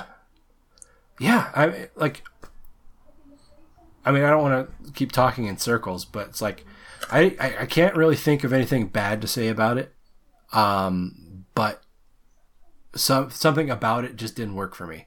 Like, I think that a lot of people would enjoy this. People of our ilk, a lot of our listeners, our friends would probably enjoy this, but for some reason, I wasn't into it. Yeah, and I can't totally explain it. I liked the gore. I liked the some of the comedy. I expected it to be funnier, just because of kind of the way it was billed. Maybe that's kind of what it was. It's just it wasn't as funny as I was expecting. It was a little heavier than I was expecting. Yeah. I guess I just contradicted myself. It portrays itself as this like American Pie style gross out humor, and I just don't see that other than like select scenes. Yeah. But yeah. But yeah, it's not bad by any means. Yeah, no, I would not steer anybody away from it. No. I would say it's definitely worth watching. I think people people who listen to the show that share our opinions would enjoy it. But for some reason, we weren't super into it. Yep. Which makes this very hard to rate. Right. Like, I mean, it's clearly very well made. It's well shot. It's well acted. And everything hits its marks and stuff. But like I said, I don't know. I don't know. I mean, I feel like we haven't really said much about this, but I can't really think of anything else I have to say. Yeah. I don't know. Just want to do numbers in? Like I said, it's got good gore, so if that's your thing, that's definitely in there. Although it takes a while to get to that point, and it's not like this big massive gore fest or anything. It's select scenes of gore, but the gore that's there is good. Yeah, and there is sophomoric dick humor and nudity. I mean, who doesn't love nudity? The only people who don't love nudity are the people who say they don't love nudity but actually love it a lot. Because they want to try and sound more mature. Sure. Anyway. I'm going to give it a 6.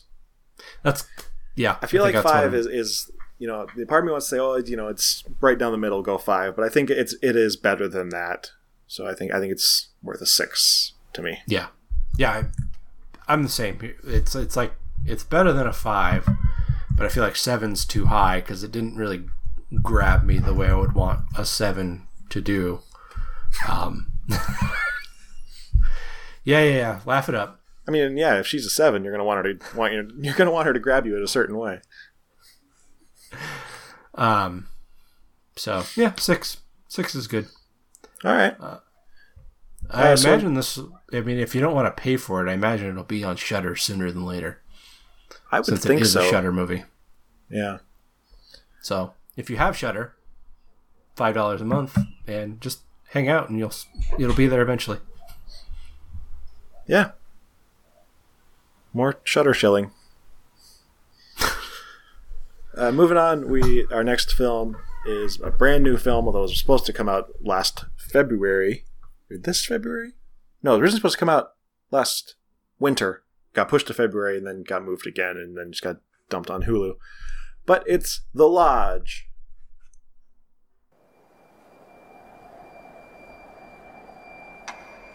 So, how would you feel about going to the mountains for Christmas with Grace? She really wants to get to know you guys.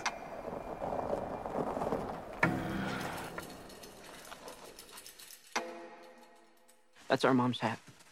Oh, I'm sorry. You okay? I don't want to leave you here with the kids if you're not feeling up to it. I'm feeling fine. It was my idea, and it's a couple days. I can do a couple days. Okay, guys, I'm off. Have fun. What is that? It's Grace. Everyone committed suicide except for her. Repent, and you will find salvation. Guys!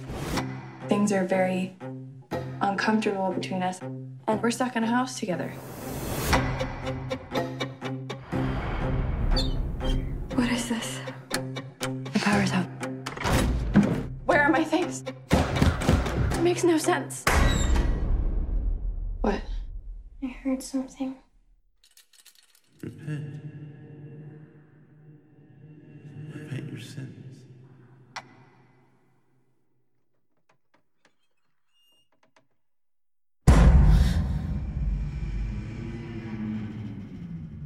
Hello?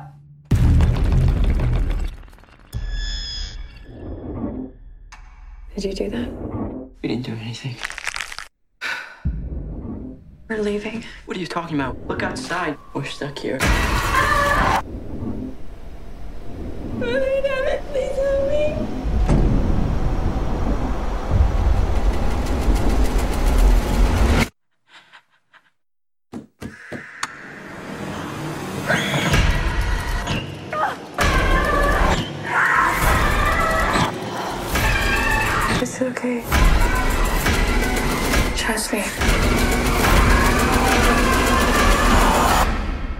have nothing to be scared about.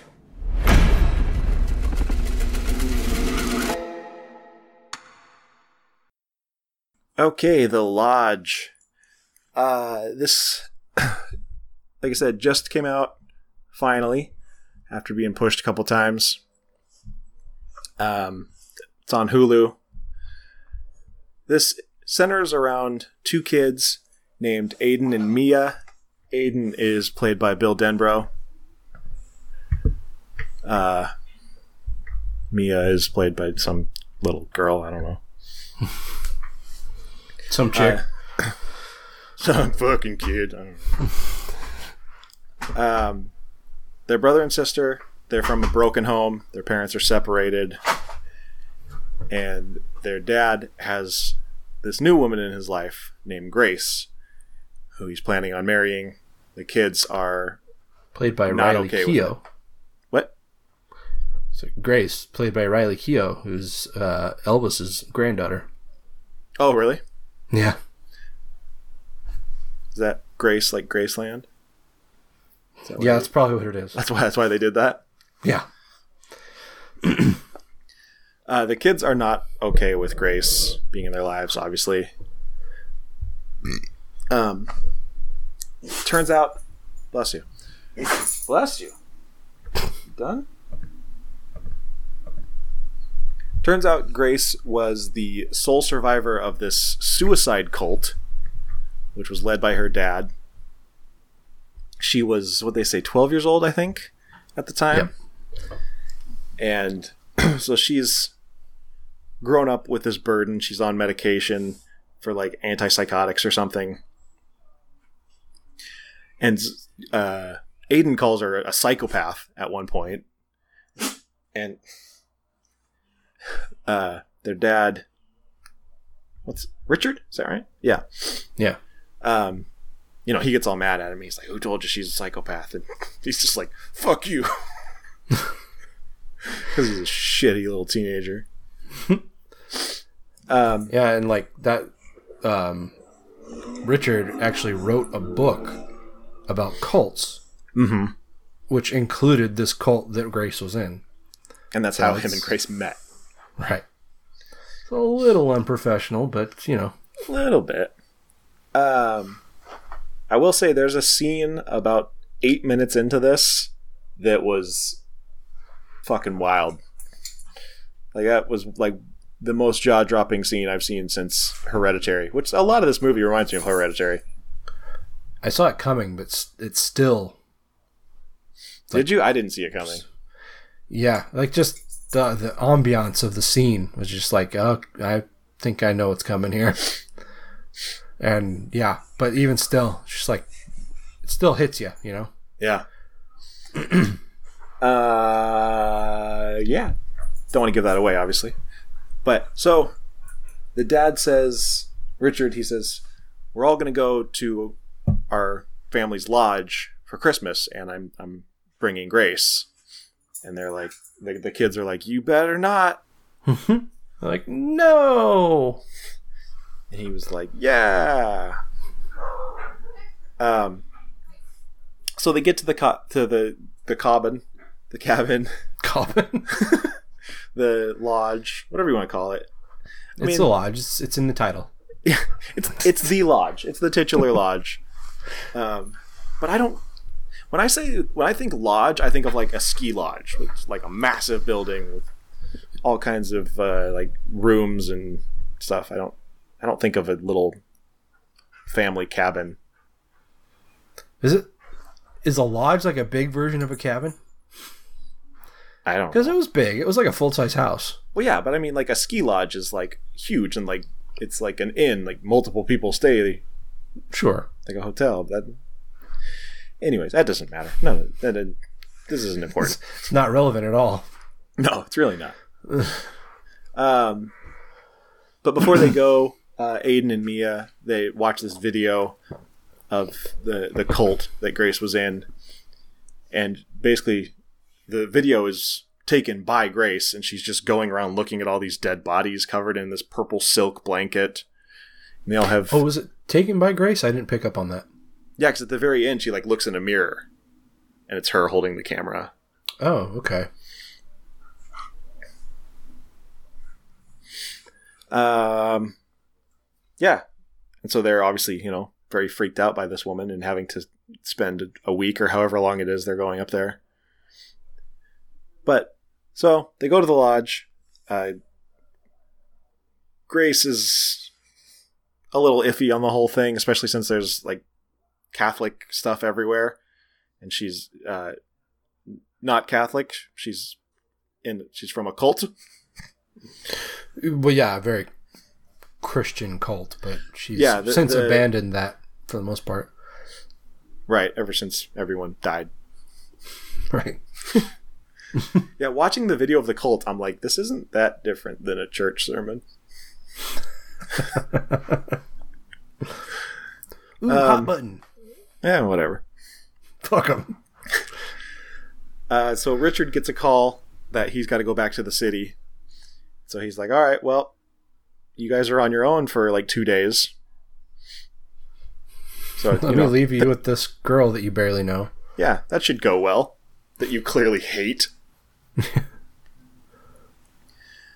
And it doesn't go well. The kids are just, completely rude to her. Aiden just ignores her completely. Whereas Mia keeps fucking with her. She like writes mom in the steam of the shower and shows her videos of their mom. Just, just needling her. Just little asshole kid stuff. Yeah, for no real reason other than just, she's not their mom. Yeah, and then Aiden's like peeping on her in the shower. Yeah. That's where you get the full sidle nudity. When she gets out of the shower and Aiden's just like...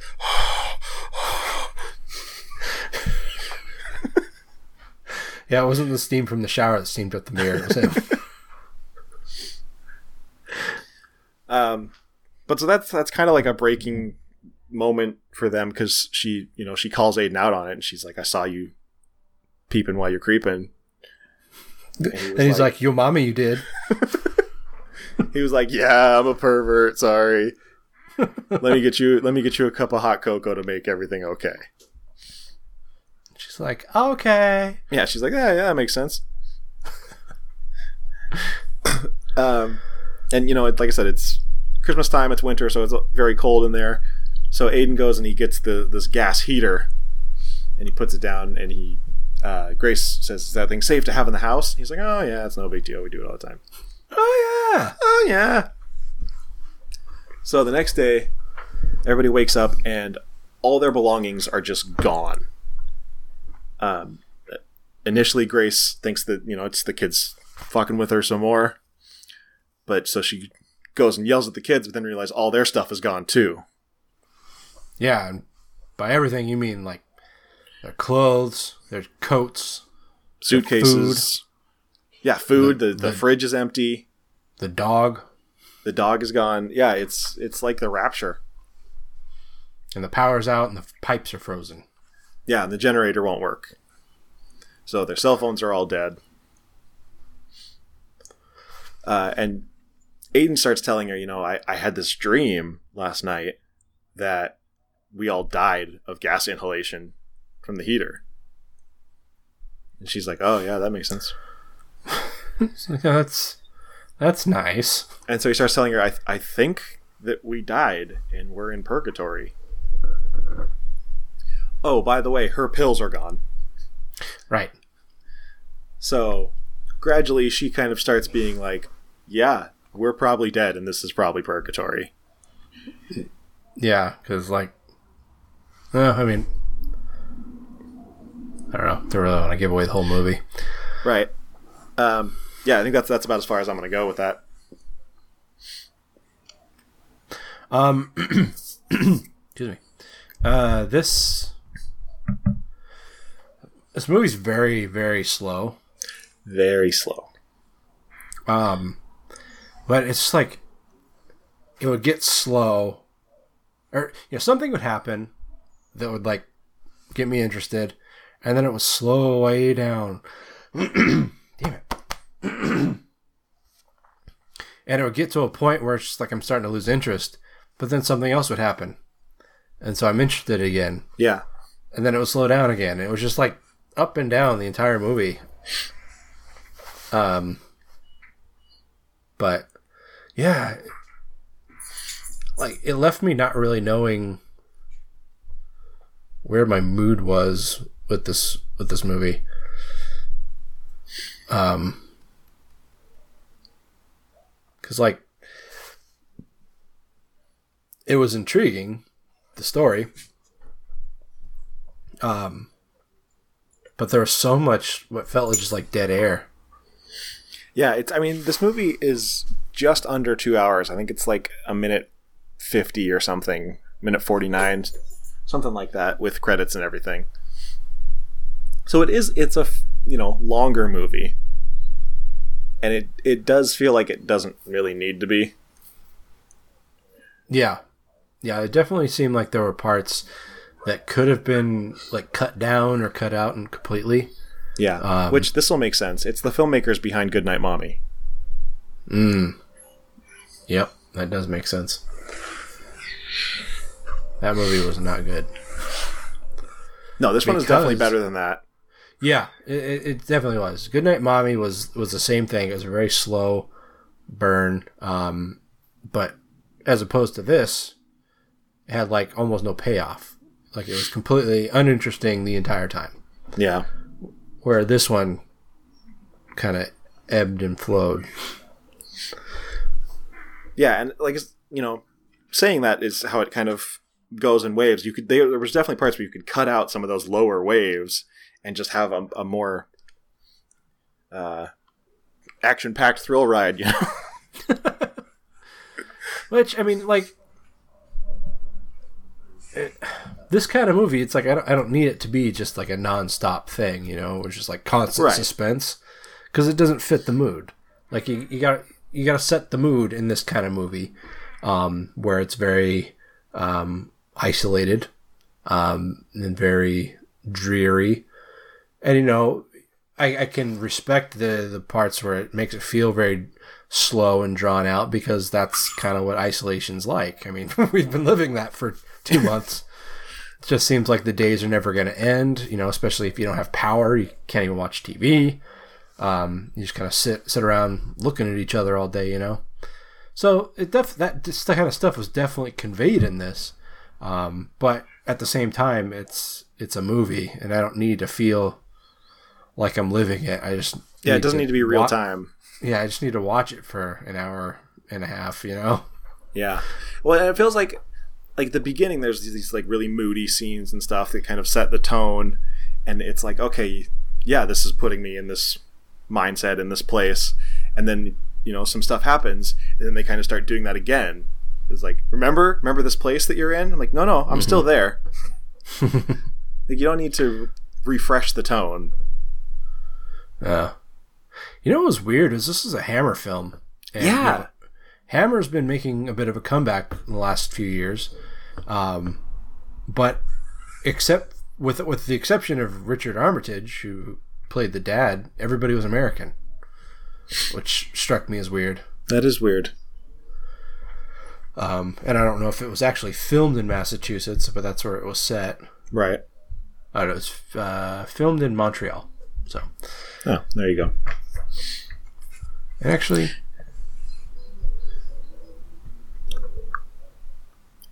okay, I wasn't sure if this kid, Jaden Martell, I wasn't sure if he was actually American, but he is. Anyway. Yeah, I mean, the climax is really cool. Like I said, the way that this movie is laid out, not necessarily the story, but the way that the movie is laid out reminds me a lot of Hereditary. There's even like a dollhouse, which is very reminiscent of the miniatures in Hereditary. Mm-hmm. But, I mean, that's not a bad thing, because I loved Hereditary. And Hereditary was creepy as fuck. Yeah. This this takes a pretty scary look at mental health, too. Yeah. Not just from Grace's angle, being severely disturbed and possibly schizophrenic or at the very least, have a very extreme case of PTSD. But from just like the Hall family, and Laura, who's played by Alicia Silverstone. Yeah, she's in the movie for like 15 minutes, and it seems like, not like she's like this A-lister anymore, but seemed like kind of a big name to play such a small role. Well, she hasn't done a lot of horror either. I mean, I know she's done a couple of things, but she's not someone I like associate with horror. Yeah, I mean, the only one I can think of right off the top of my head is The Crush. Right, that's what I was thinking too. Which is more of a thriller. That's true. And Clueless. Clueless is my jam. It's like, how you have, like, people always ask you what your guilty pleasure movies are. It's like Clueless would be my guilty pleasure if I felt guilty for it. But I fucking love Clueless, so. Yeah, I don't believe in guilty pleasures, because if it's a pleasure, then just fucking yell that shit. Yeah, just do what makes you happy. Do what makes you feel good. Yeah, man. But yeah, this, like, it's talking about mental health. It's becoming more and more prominent in film and TV, which I appreciate. Mm-hmm. I'm not. It's a fine line though, because you have to make sure you're not, making fun of it, or you're not stigmatizing it. You're not making you're not using it as a crutch for a villain's activities or actions. Yeah, and that's the trick. Is like, you don't want to make somebody with mental health issues look like a villain, right? Unless they're like a serial killer, that's one thing. But somebody who's just very deeply disturbed, and you've got these little shitty kids taking away your pills that keep you balanced. Plus, just being dicks to you constantly, right? So yeah, like, and like we said, it's got this religious bend to where, Grace was in this church-like cult that focused a lot on God and Jesus and stuff. The video that they show is her dad giving this sermon, and he says, I'm not the only one watching. God is watching, and he can't wait to meet you, which I thought was a really funny line. I don't think it was supposed to be funny, but just I thought it was. And then the kids, when they think they're in purgatory, Aiden is, having them pray and stuff and saying they need to repent for their sins or else they won't get into heaven. Mm-hmm. Yeah, and that was kind of like not super out of the ordinary, because it was very clear that their mom, Laura, was religious. You get the distinct impression that when Grace kind of was out of this cult and kind of grew up, she moved away from religion. She kind of lost her faith, and now, religious iconography. It's triggering. It's triggering, yeah. And so when she goes to this lodge, she sees, There's crosses. A crucifix. Yeah, I guess it was a crucifix. And just, a lot of Catholic stuff. There's that painting. I don't know who that painting was supposed to be, but I think it may have been of Mary. I'm not really sure. But yeah, a lot of that was not, like, didn't make her fly off the handle, but it just kind of made her a little uncomfortable. A little twitchy. At one point, she's like looking at one of the crosses in the master bedroom, and Richard catches her staring at it, and he says, oh, that was Laura's. He says, I can take it down if you want. And she's like, no, it's fine. But that kind of stuff where it's like, okay, that's setting the tone for kind of where her head's at. Right.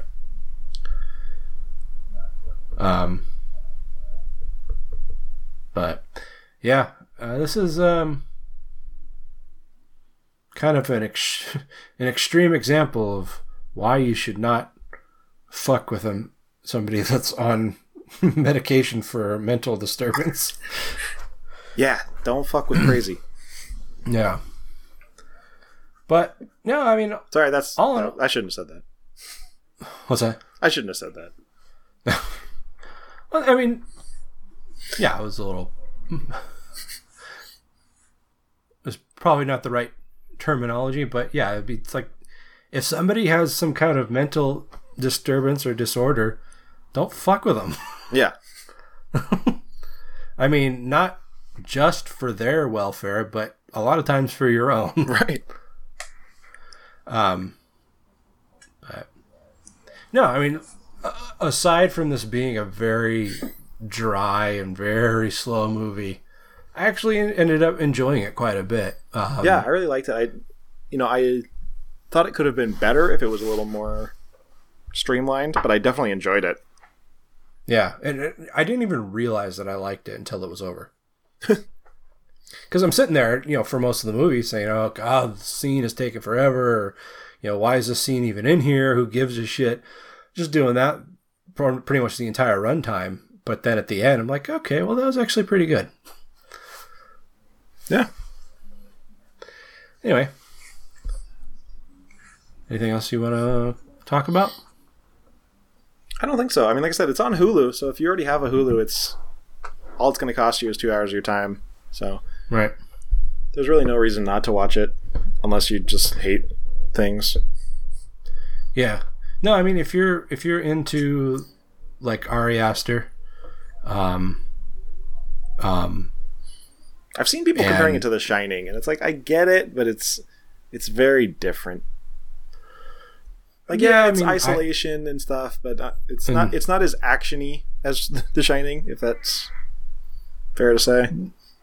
Yeah, I mean, there's not the element of like a haunted presence or anything like that. There's nothing really supernatural. Yeah. Although maybe that's a little bit of a spoiler. I don't know. You'll find out. There's not this, anyway. There's no one trying to kill them. Yeah. So yeah. But no, I mean, it's all in all, it's pretty good. I recommend it, especially if you already have Hulu. Yeah. It was great. Really good cast. I thought the kids actually look like they could be brother and sister. Yeah. They had very similar noses. Mm-hmm. Yeah, it's Richard Armitage, he was in like the Hobbit movies. And that's kind of what I know him. I mean, I'm not like a Lord of the Rings or Hobbit fan, but that's what I know him as being in. He played Thorin, I think his name was. Lisa Silverstone, and Riley Keough. She sounds like she's been acting for a while, but this is the first thing I'd ever seen her in. But when you think of celebrity offspring, you don't really expect them to have any talent.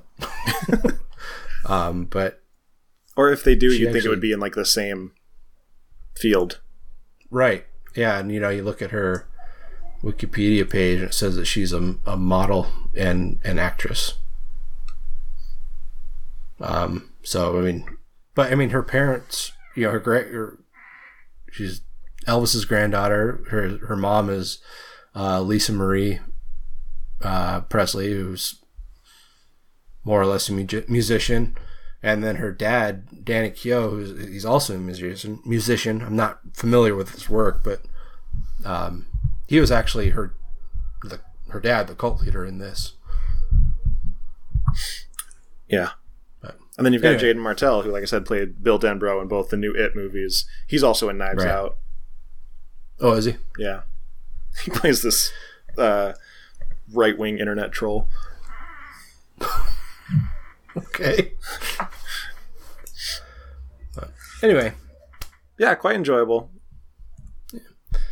But very much like if you're looking for something that's like very fast moving and action packed and stuff, this is not it. This is very slow moving, very tonal, very atmospheric movie. Yeah, and yeah, I mean, this definitely comes with a warning. If you're not into those kinds of movies, then you're not gonna like this. Yeah. If you can't sit through something like Hereditary, or I'd say even Midsummer, or something like The Witch, which I don't like The Witch, but I do like the other two movies. Something that's tonally similar to that. If you can't sit through those, you're not gonna like this at all. Yeah. But no.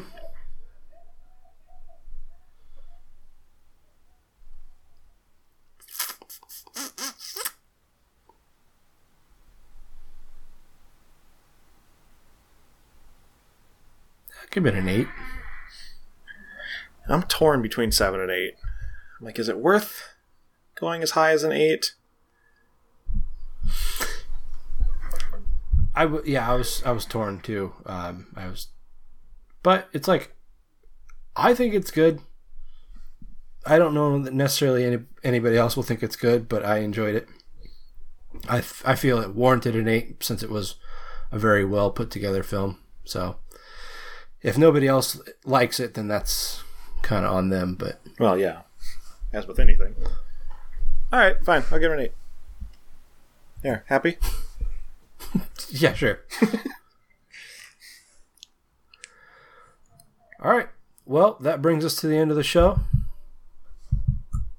Right? Yeah. Yeah, that's the end. Unless that's you it. want to just keep talking for a while. No, I'm done. I'm done with you. And like, I don't know why with this mic I feel like I'm compelled to talk louder, which is probably completely unnecessary. But so now my throat is just like really tired. I feel like my voice is starting to go out. Anyway, yeah, so that's going to do it for us, guys. We'll be back in a couple weeks with a brand new episode. I know we don't have any movies picked. Nope. I put out a suggestion, but you didn't respond. Oh, do you want to do that? Sure. I know you hate one of those movies. Yeah. But yeah, if you want to do that, we can do that. I was kind of poking around for other options, and I didn't really see much. So, all right. Well, then we're going to do an episode dedicated to horror on a plane.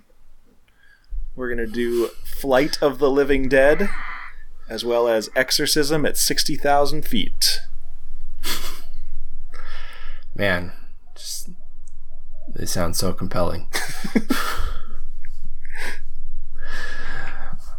Okay, so that's going to be in a couple weeks, guys, assuming this episode comes out on time, because with us, who knows? Quarantine does weird things to people. You can find us online. Taylor, tell her more.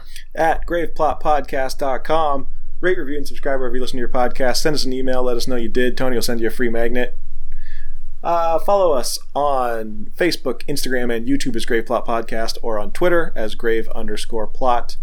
And of course, if you would like to contribute to the show monetarily, head over to patreon.com/graveplotpodcast. Yeah. And as we mentioned last episode, May is Cystic Fibrosis Awareness Month. All donations to the Cystic Fibrosis Foundation are very much appreciated. If you do make a donation, let us know. Show some kind of evidence, and we'll send you something. Some kind of goodie. Yeah. Whatever we got. Cool. I'll send you this. Okay. I'll send you this stuffed monkey. Yeah, not really. Taylor's Don't hold me to that. Taylor will send you a picture of his monkey. Send you a picture whether of you want it Fun or not. Bridge. Fun Bridge. All right, guys. So we'll catch up with you in a couple weeks. Until then, I am Skeletoni. I'm Taylor of Terror. And this has been the Grave Plot Podcast, where we're all a little dead inside.